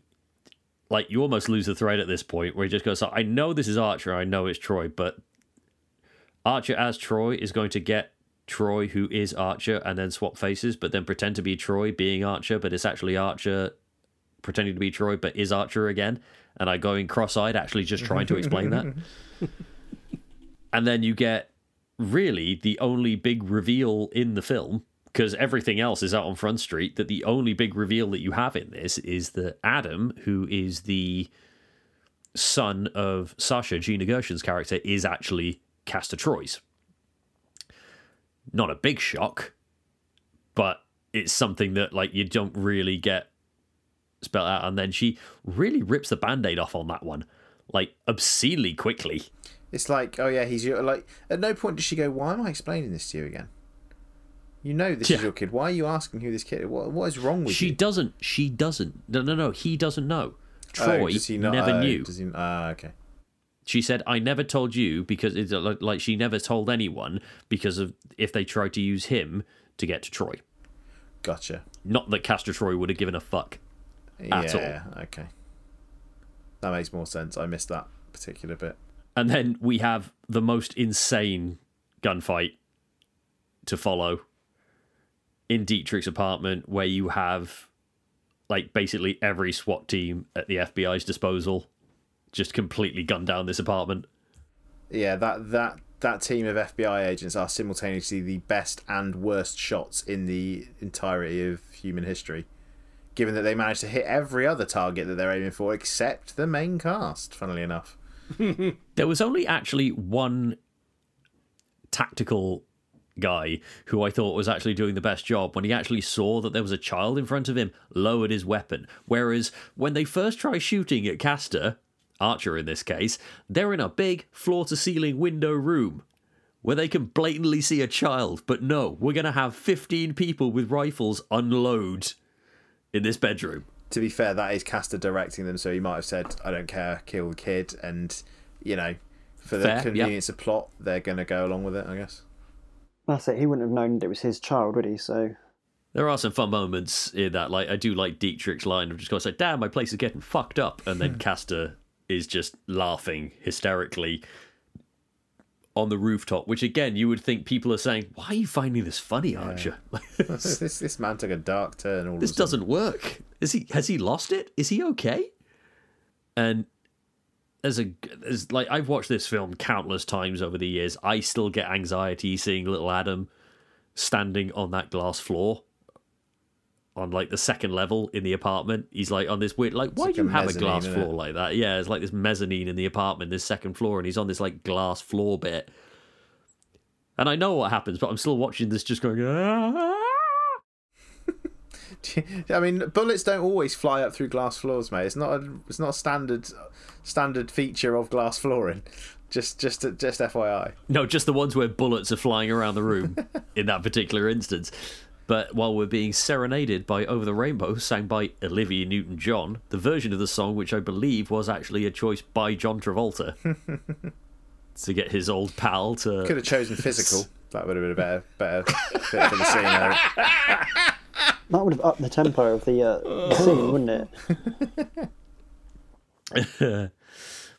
Like, I do like, obviously, when they're trying to get away, they're in that, like, entrance hallway bit, that, like, octagonal room. Hall of Mirrors. Where you see, it's just a great shot where, like, Troy is almost treated like the boogeyman. Like, there's just such atmosphere to it, where he's walking down the steps and he's pointing the gun. When they have that little showdown in that like room where, like, you know, Archer picks up that submachine gun and just, like, you know, spraying bullets all around. How fucking fast does Troy run? To be able to outrun someone doing like a sweeping motion with a submachine gun across the room. In Travolta's body, no less. Yeah. Jesus Christ, the guy's like the Flash. Also, it's the directions he goes as well, because 1 minute he's like running like to the right, and then like he's the other going left, and he's just all over the place. But as you were kind of like saying, G, that he is a little bit like the boogeyman in that he's just like he's there and then he's not. He is this like elusive character, and they are giving each other like this runaround constantly. So just before this second iconic moment, like back to back on the mirrors and stuff, which is just, it's probably like one of the shots that they use the most, like photo wise, in that film. It's just a great moment. We see that the gunshot that Castor takes, he's actually aiming at Sasha and Adam. He's aiming at Sasha and the kid. I didn't click on that before, that's what he was going to do. But then you see Dietrich steps into the way of the bullet, takes the bullet, and he tells Sasha to take the kid and get out of here. And she then runs off. Not before a moment which confuses me to this day, that he pulls her in and kisses her. Now, there have been trying to find ways that I'm trying to justify. Is that like, maybe it's a step-sibling thing. It's still not right, but it's a little bit thick. But this is still something that just blows my mind. And just in my head screaming, but your brother and sister, this makes no sense. It's a crazy moment. I don't get it. There's no clarification. There's no background. It's just like, do you know what would be really cool if we do that? And I don't know if this is Nick Cassavetes improvising his ass off again, but something about this just made me go, this is crazy. Is his surname Targaryen? Or is it just, it's just an Empire Strikes Back callback, right?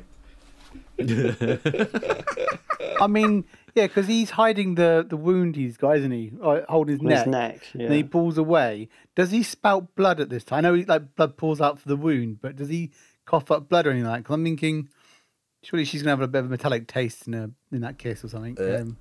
Yes, that's the problem to take away from that scene. And I'm just saying that's just an added factor into that whole scene. It's where we find out that Adam isn't actually Troy's. Wondered why the left eye was in the right socket. He was partial to threesomes, so he could have had it with the brother and sister. Ew. But what I'm gonna move on from this one. Right, guys, I'm off. Yeah. I was going to say, Too much. there aren't, you said about the mirror scenes being quite iconic.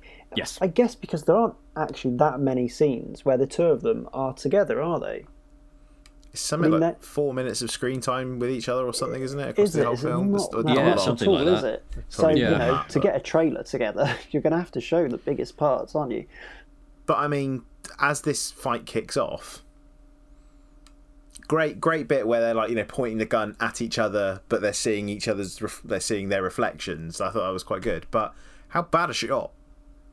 How bad are they at shooting at this point? That's my notes I said earlier is like they're really good at good shots.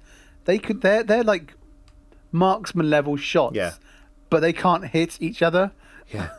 And then Nick Cage is like Darth Maul. He's like, you know, flying around and twirling everywhere. Also, it's quite distracting in the gunfight when you have this gung-ho Leroy Jenkins FBI agent that just walks in and in an enclosed space just starts firing off a grenade launcher while Castor's running up the stairs. Yeah, a little bit. He just nukes the stairs right as Travolta is about to step into it. Aye. Video game levels of shooting there. During the escape, obviously, Pollux Troy dies at the hands of Archer. He's trying to get away, and then the same FBI agent that's literally nuked half of a room is wondering why Sean Archer is looking upset. Just goes, so why are you upset? It's just Pollux Troy, and then he pops him right between the eyes, bullet right through the head. Now, surely when an FBI agent dies like this, again, my exposure of this sort of knowledge is very limited, but I would imagine there would be ballistic and forensic investigations at some point to work out what gun did what. You'd have thought. And at which point they're going to look and go, wait a minute, a Sig Sauer made this bullet hole? That's a government weapon. Agent Archer, don't you have a Sig Sauer pistol? Yeah, how many rounds are left in that? Can you account for every round that was fired? Oh yeah, one of them's lodged in this guy's head. We are exposed to a great piece of exposition dump by Nicolas Cage in the next scene when he goes back to Archer's home. And then Eve's there. I don't know why he seemed so surprised that she was going to be there. Like walking around the bedroom in the... Oh no, it's during the day. During in this the one. day, yeah. But he's managed to sneak past the FBI or cops downstairs and get in the building.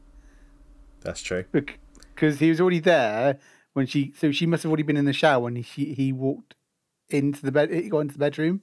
So there's no way that he can't be that surprised that she's there. Honestly, it was a cartoon sitcom moment away from him just like stop, drop, and rolling under the bed. Yeah. It was just a crazy moment. At what point did the cop not go, who's she talking to up there? There's another man up there. Yeah. But is it like just him explaining what's happened is a fun moment, but it just highlights how insane the movie has become. The plot holes in this film make it resemble a block of Swiss cheese, let's be honest. Or a bullet-riddled John Woo set. So, the way that he tries to convince Eve, other than trying to give some indications that, like, the night that they fought in that room, in the bedroom, they had a fight about this, and I spent the night in Mike's old bed, da-da-da-da-da, that he, after all of that, he comes out and says, okay, try this shoe on. This is my blood type. That's Castor's blood type. He doesn't say, take some of my blood and I'll go away. He just goes, and then she has to take a blood sample from this supposed psychotic terrorist who is apparently the heaviest sleeper on the face of the planet. I mean, that needle was large. Also, who incidentally is sleeping on the side of the bed that Eve was sleeping on at the beginning. Listeners, as I'm sure I don't think it's just me, I would imagine when you've been together for an extended period of time such as this, so they've got to be together for about 20, 25 years or something like that, you're not giving up that side of the bed. no. So I don't know how that happened, but that was just a weird plot hole for me. So wait a minute, that doesn't make sense. Following that, though, the fact is she does that, then buggers off, knowing full well this guy could be potentially fucking dangerous, leaves him at home with the daughter, doesn't ship the daughter off anywhere. But she does try and cover it by the fact that she's saying that she's a doctor on call. True. It's like, but if you're a doctor on call, then you would be at the hospital. That's where she is, though, isn't it? That's where he turns up. No. As in, she would be staying at the hospital. Oh, I see. Rather than, like, indeterminate distance away. You could get stuck in traffic or anything like that. Makes more sense to be at the hospital. True. But also, why is no one picking up on the fact about like who's walking around with these really suspicious-looking bodyguards? Because Tommy Flanagan and the other guy is back, following him around. No one's questioning who they are. They're not looking. It's like, wait a minute. Didn't we arrest you once with Castor Troy trying to get Pollux to an airport? What's going on? Plot armor. Oh my word! And of course, whilst this is happening, Castor has killed the head of the FBI. Again, he's had a heart attack. Oh, cause of death. Oh, some heavy blows to the sternum and the face and neck and everything else, not just the heart attack. Anyway. It's like, yes, he's had a heart attack, and somehow the heart attack caused 3 broken ribs. Somebody kicked the shit out of him as he was having it. Some bruising on the neck. Yeah. And Eve does the blood test, finds out that it is Castor Troy's blood and just has a complete, like, it's a really well performed scene by Joan Allen, because she just crumbles completely. And then again, Castor Troy, wanted fugitive. Granted, it's Sean Archer as him, doesn't really have the know-how to actually disappear as well as Castor Troy does, but is just wandering around a hospital, darting in and out and get past everywhere and not being recognised. They talk about Victor Lazaro, who's the head of the FBI, was the head of the FBI by this point. His funeral is coming up, and that is where Sean says that, like, with him dead... That funeral's fucking quick, actually. I have so many things about this funeral. I'm going to jump ahead the next to that day, now. like, he dies and then he's like, funeral. Get him in the ground. Ultimately, Sean Archer is now the head of the FBI, the acting head of the FBI. So Castor Troy now has the keys to the kingdom.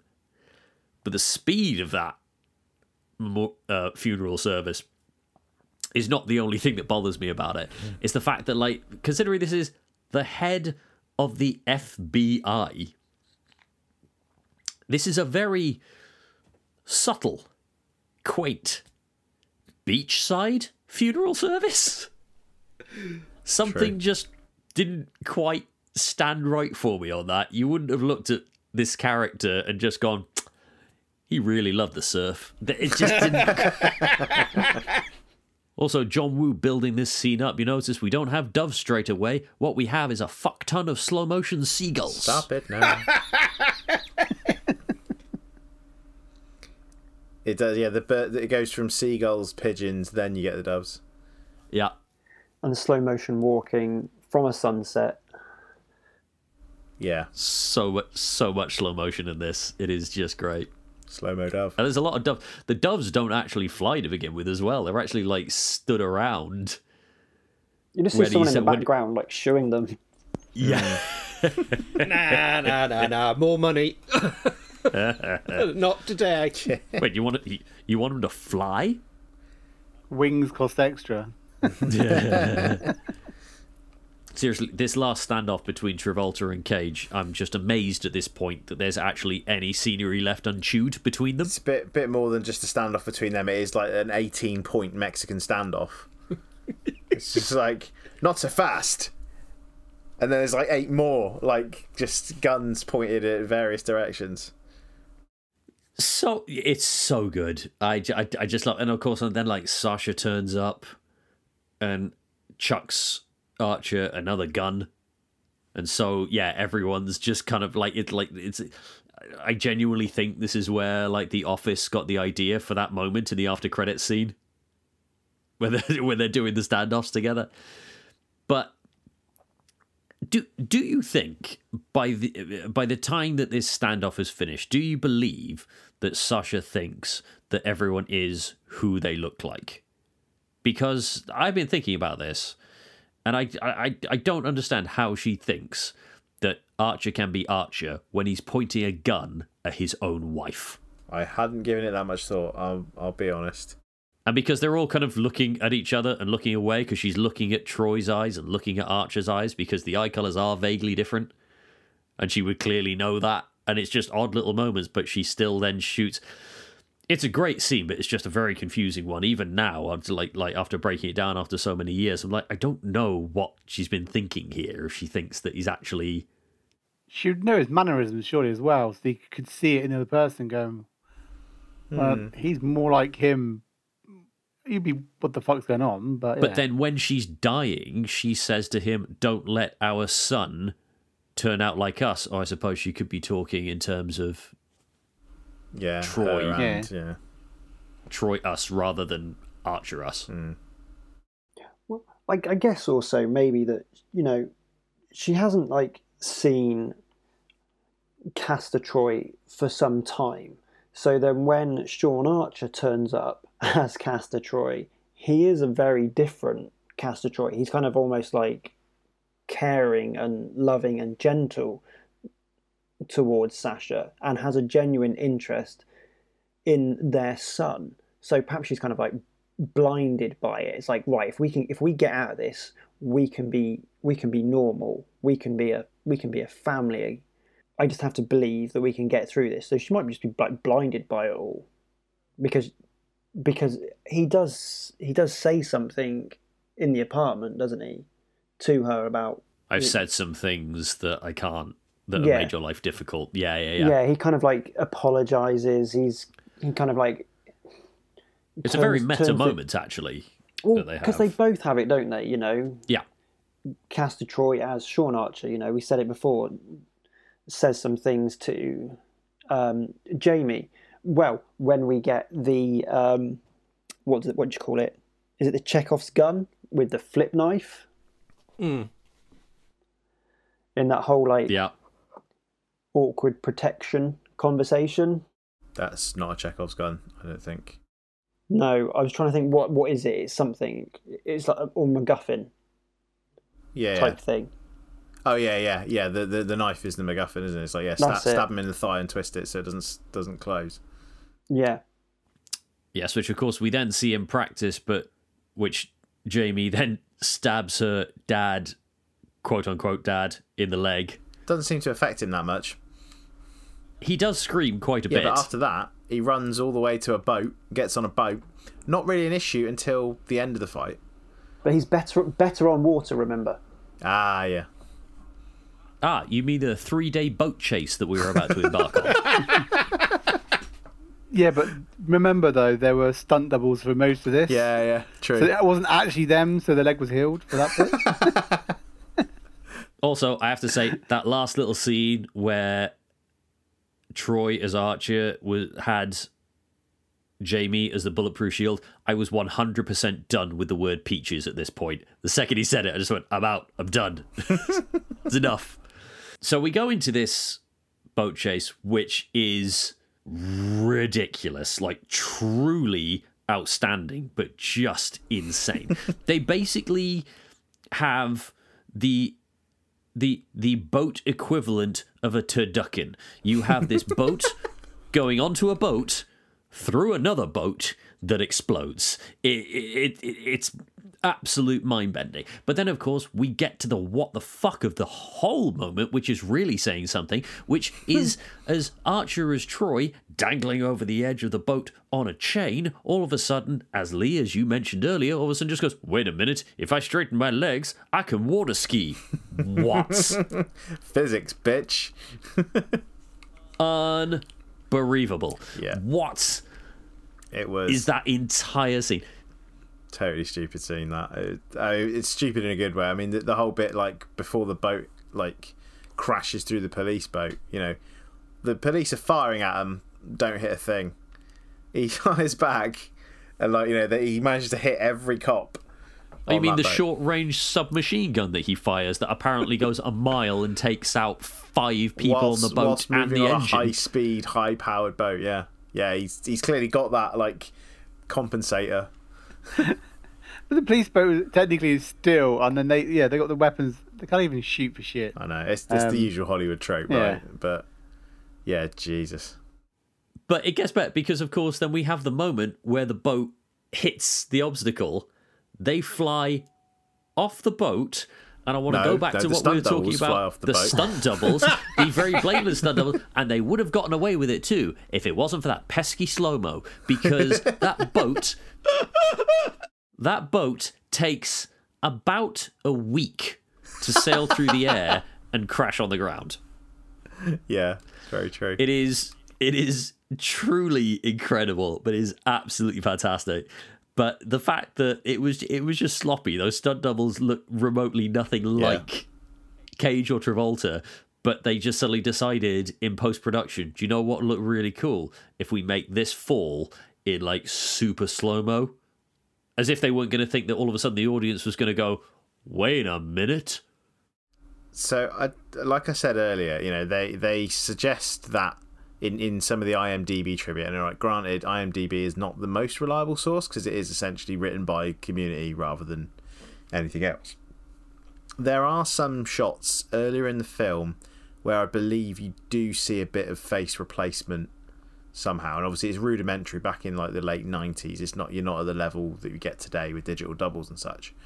Yeah. But at this point, like in other films, you have seen stunt doubles wear like a rubber mask that looks vaguely more like the actor. None of that here. Nah, not at all. I mean, at one point, the bit, right, dialing back to where Archer as Castor dives off of the oil rig, I'm pretty sure when you see the shot from behind, that is a different haircut. But, it is. Yeah. Yes. It's just like, 100. Yeah. Just like, they're really not. Because that's what got me with the speedboat going for the police boat going up. I'm like going, the haircut's changed. That's how he knew, because it's just from the back and you're, that's a different haircut. Let's not forget, though, what was this, 4 years earlier, in Jurassic Park, they managed to replace the stuntwoman's face with Ariana Richardson's face when she looks at the camera. Yes. How the fuck can they not get this right? Unreal. Money. Yeah, money. You're well, Money. Yeah, I mean, ILM was not available, yeah. You've seen how much they've spent on prosthetic faces and big explosions. I don't think they're too worried about doing a lot of CGI on people's they got faces. they got Because if Danny they had, explosions. we would have had much better prosthetic. Like They if it got had, Danny we would have had a McBride much from better Tropic operation Thunder scene to do than we got. So when the patrol boat blows up, why does it sound like fireworks going off? Oh, yeah, you hear like the... Like the Yeah. yeah. The whistle Because of the someone rocket. pushed the button on the keyboard and the IT department. But now you don't see that leg injury come into play again, but then he gets stabbed in the other leg with the harpoon gun, right? Yeah. Yeah, not before he then gets shot with the harpoon fully. And Nicolas Cage yells the word die for what feels like the 57th time in this movie. Die! I can't do it. Yeah, I'm not going to do it like to save all his eardrums. I'm not going to do it. But it's just it's a crazy moment that, again, like, Nicolas Cage is just dialing it up to an 11, almost becoming Castor Troy in the process. That's got to be an awkward conversation, though, with these kids, you know, skipping ahead to the next scene where the reveal is that he takes Adam in as like a replacement. That's an awkward conversation. I killed your dad with a harpoon gun on the beach because I wanted to. I'm gonna come back to that, because I have so much to say about that scene. But, like, first, not before that final scene do we get every FBI agent under the sun. Don't know how they worked out where they was going to end up.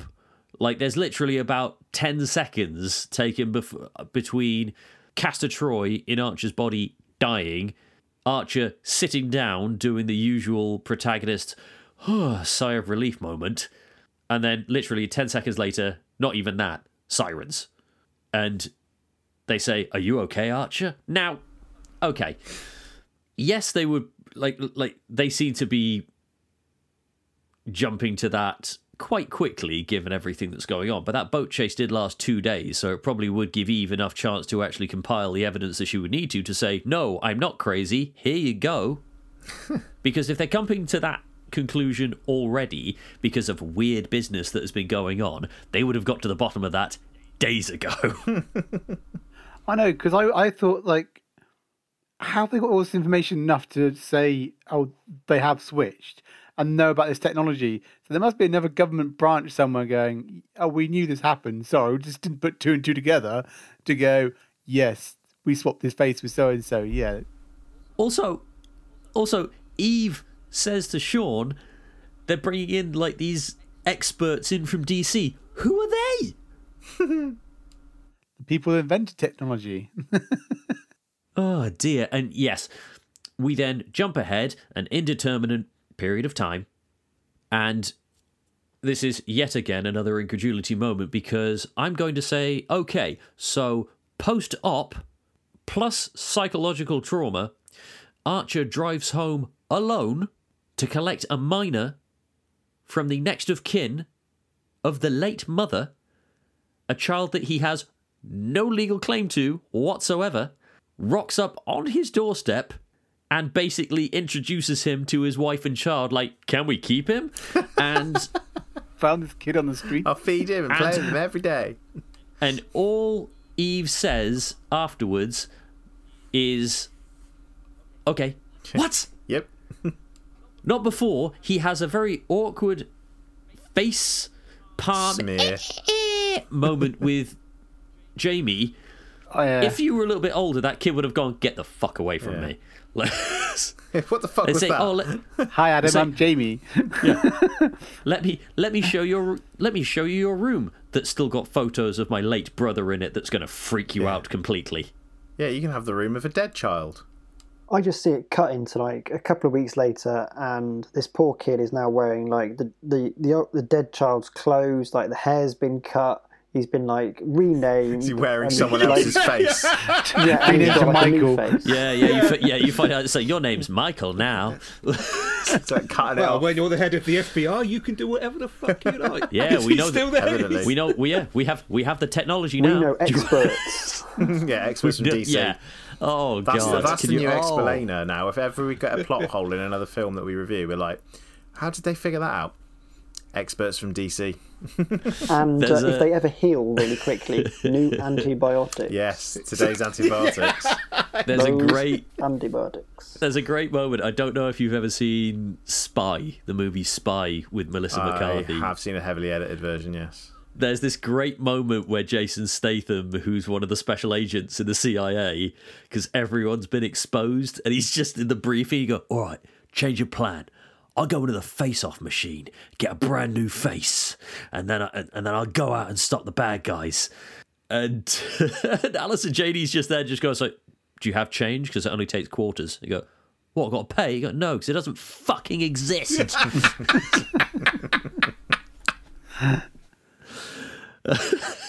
But yeah, oh, that ending.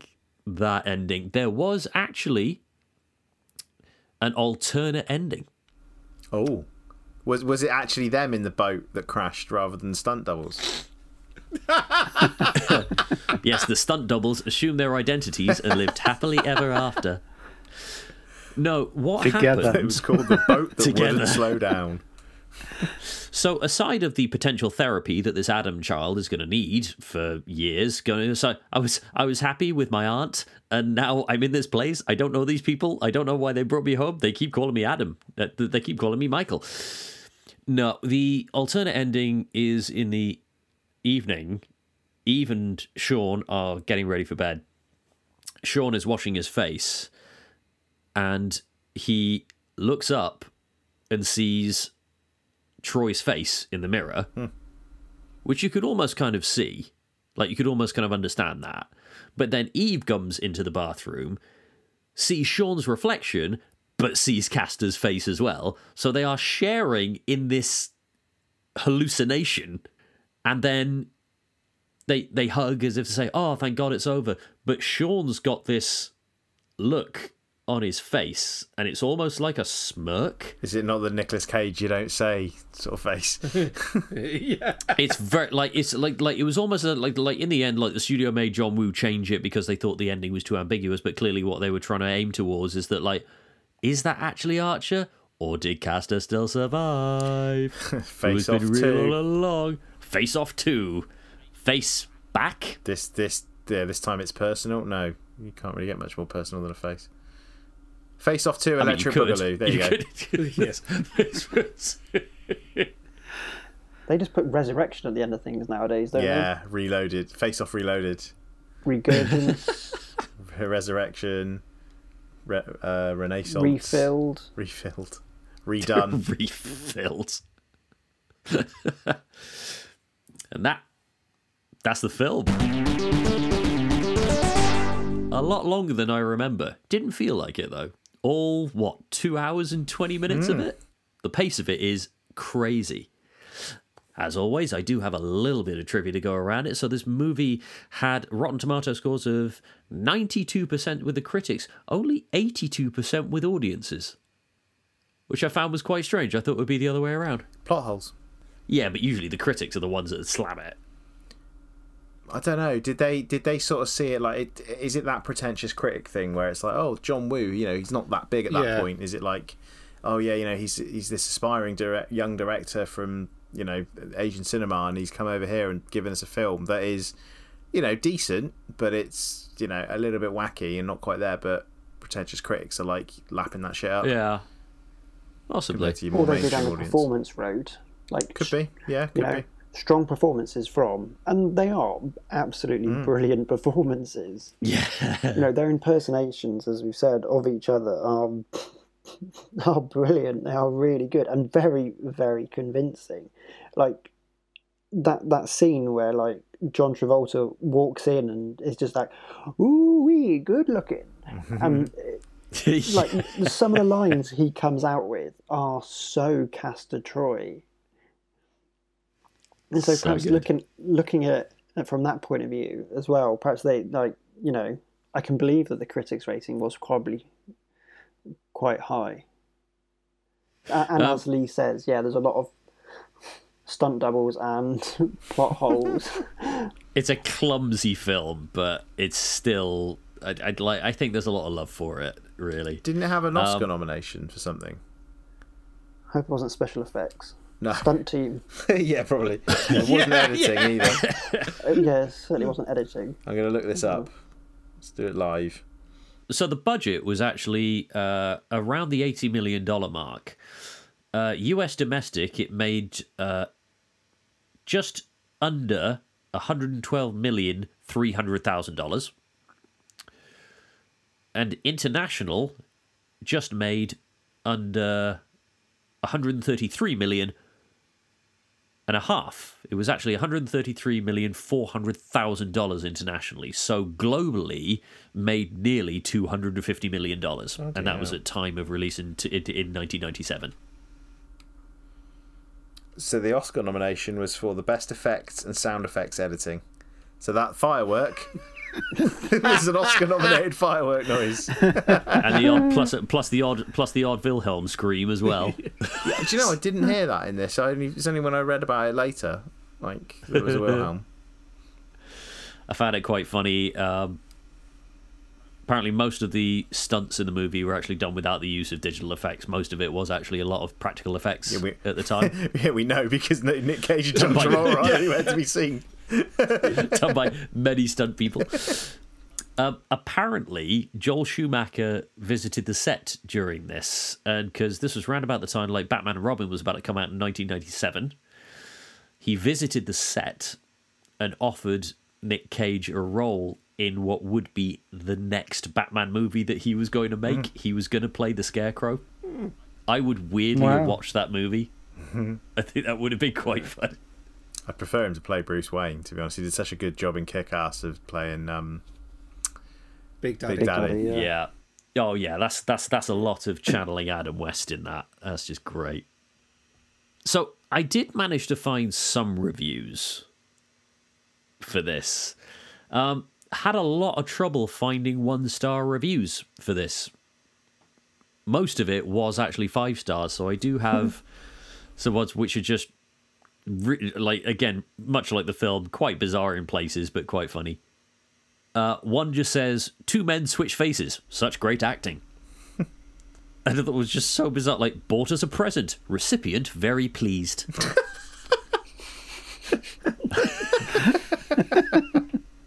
Thanks. Bought for me, not even bought for my dad. Bought for me dad. Mum's not happy with me as he just sits watching this literally every night. Sorry, Mum. Kiss. Can I just go back to that previous one? Recipient. Like, not even, oh yeah, my husband / boyfriend / girlfriend / partner. Like, it's just recipient. Very formal. And one that was just, like, so ambiguous, but I had to include it. One woman just wrote, for personal use. What? Oh dear. What? Good God.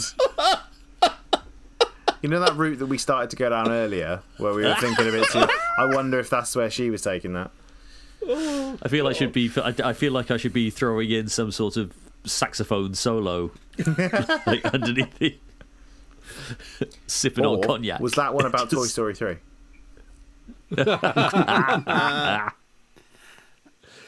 So, just to close things off in terms of recommendations. I mean, granted, I know that we've dug deep with this, and yes, this film is not without its copious plot holes. For me personally, I would 100% recommend that people watch this. I think it is just the right blend of insanity. I think it's a lot of fun. There is so much action. Travolta and Cage are just another level in this film. And it just makes me think that they were definitely the right people for it. Like, there was a lot of different pairings that were kind of revolving around at the time of making this film. You had the obvious ones, like you had like Stallone and Schwarzenegger. You had De Niro and Pacino. That would be good, actually. Right? De Niro and Pacino, that was another one that was coming about. I think I vaguely recall reading at one point there was Bruce Willis and Alec Baldwin. But the one that captured my imagination, where I just went, that would have been even more insane, and I would have been all over it, was Jean-Claude Van Damme and Steven Seagal. Ponytail off. I mean, I was quite keen to see the DeVito and Schwarzenegger one. You beat me to Twins that. 2. You know. That's the storyline for Twins 2. Isn't there yeah. actually going to be a Twins 2? There is, yeah. Eddie Murphy was supposed to be doing it because it was then triplets apparently. That's good. But he's not doing it. I've heard rumors that like Tracy Morgan is supposed to be doing it, which might even be more insane than He's Eddie not Murphy. old enough, though. Like, to match their age.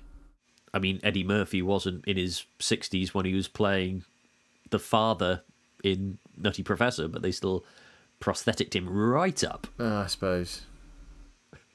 Anyway, I'm getting off track.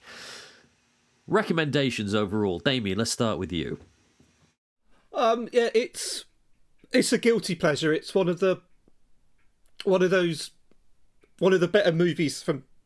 In that period, there was a lot of identikit movies where it's the same. It's there's this incredulous thing here. Look at this. And this is one of the better ones of that. And it's sort of for the height of Cage Mania, because obviously had Con Air, this, The Rock, as well. So this was the start of his, him and his one quirk per film, because you've obviously got Peaches in this, and it's music in The Rock. So he picks one thing in particular and he goes for it. It's like in Ghost Rider, he's eating all the jelly beans all the time. He picks one thing in particular and focus on it. And for John Woo's debut American film, it's well worth a watch. Yeah. Lee, how about you? So, as I said earlier, I really did procrastinate about watching this because I was kind of like, Face Off. Am I that bothered? I knew I'd seen it years ago and I was like, I'm not fussed about watching it again. Having watched it today, I actually did enjoy it. My note-taking was minimal because, I kind of got absorbed in the film. It's not to say it's a brilliant film, but it's not a bad film. It's certainly no Street Fighter or Mario Brothers. I'd say. I'm not sure I could. I guess, if you're looking for a bit of a fun romp and you've got a couple of spare hours, maybe. But then I'm not sort of one to push a film on someone, if that makes sense. It's like, I had fun with it. Whether it's to someone's taste, I don't know. How much do you like Travolta and Cage? If you like either of them, then probably watch it. It's a bit of an on the fence one, that. I don't know. Bit of a non-answer. It's like, I would recommend it, but then I wouldn't if you like this. But if you don't like it, then don't. I found it fun. I enjoyed it in the end. So I actually did have fun with it. Luke, what about you? I was hoping through this I can make a decision. I'm still on the fence with this movie. Really? I still am. I don't know something about it. I mean, there's explosions and Travolta and Cage, their acting was brilliant, and especially I think it's just because it's getting your mind around the whole sort of concept of the film. And there's a lot of confusing bits throughout the whole movie that I think sometimes they struggle with, but it's just if you can wrap your head around it so it kind of makes sense, then it's worth a watch. I think some of me, because it's probably the first time I proper watched it, and I only remember key bits, probably just from their marketing or something that I just felt that for me it was a bit dated, obviously very dated in certain areas. And I mean, the plot holes and like the effects wasn't quite there with like the stunt doubles all seeing it. Sometimes it's a bit jarring for me.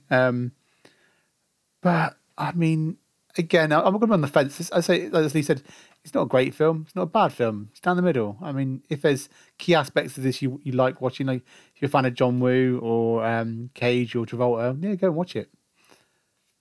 But Nice. I'm not going to say go and watch it. I mean, make your mind up. Luke's just be you. Yeah. Do what makes you happy. Ollie, what about you? Last but not least. It's a real good one, just for like, you know, detaching the eyes from the brain, isn't it? You know, it's just it's Or the it's just face one from the that's head. just or face from the head. It's just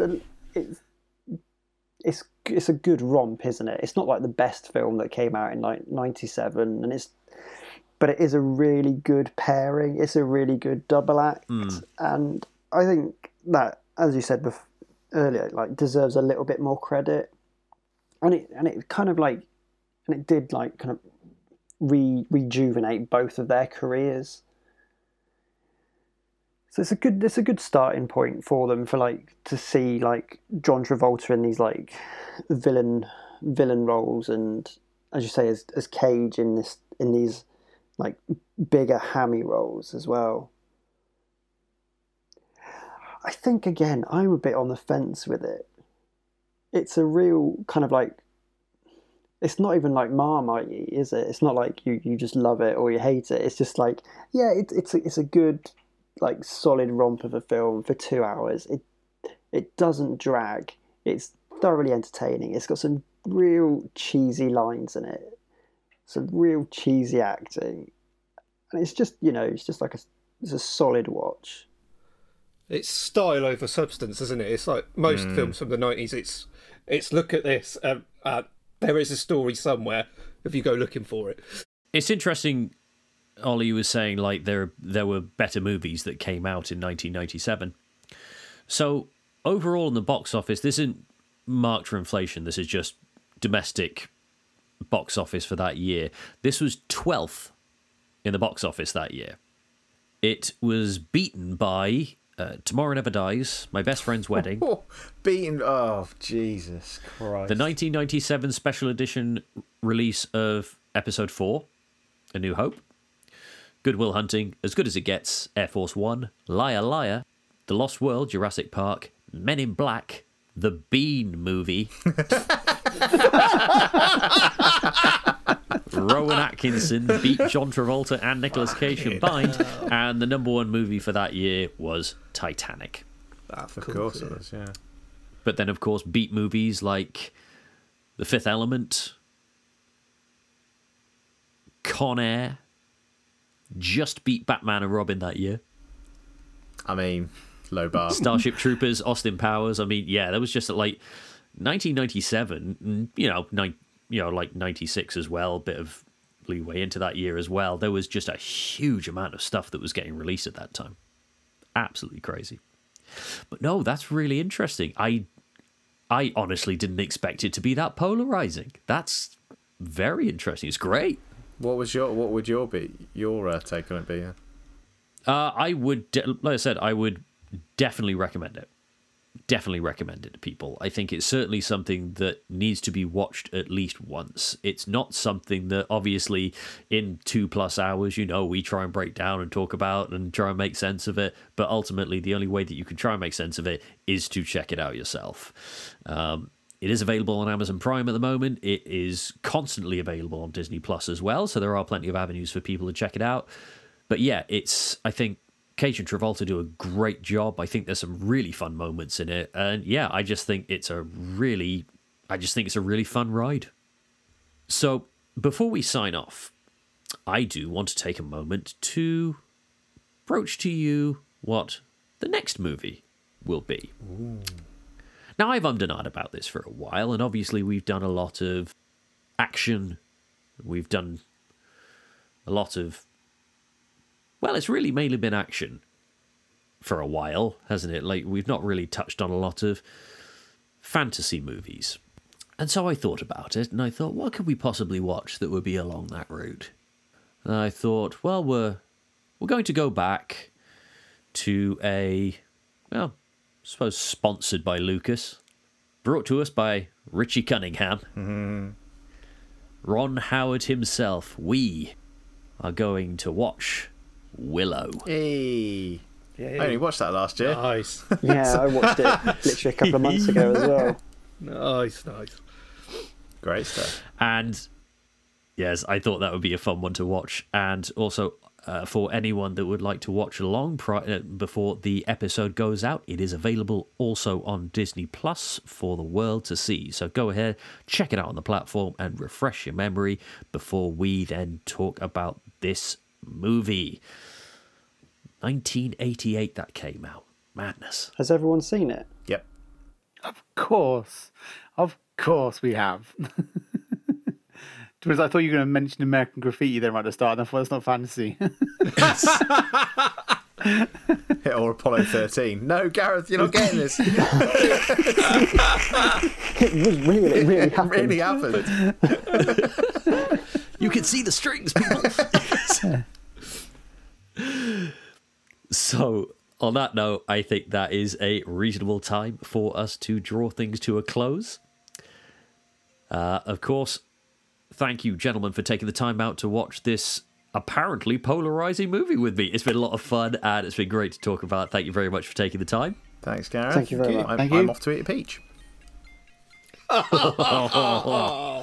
No, That has a weird connotation to that now. hashtag euphemism, question mark. Jesus wept. And thank you, the listeners, for taking the time out for coming on this little journey with us. And we hope that you will join us again very soon for the next installment. Until next time, end of line.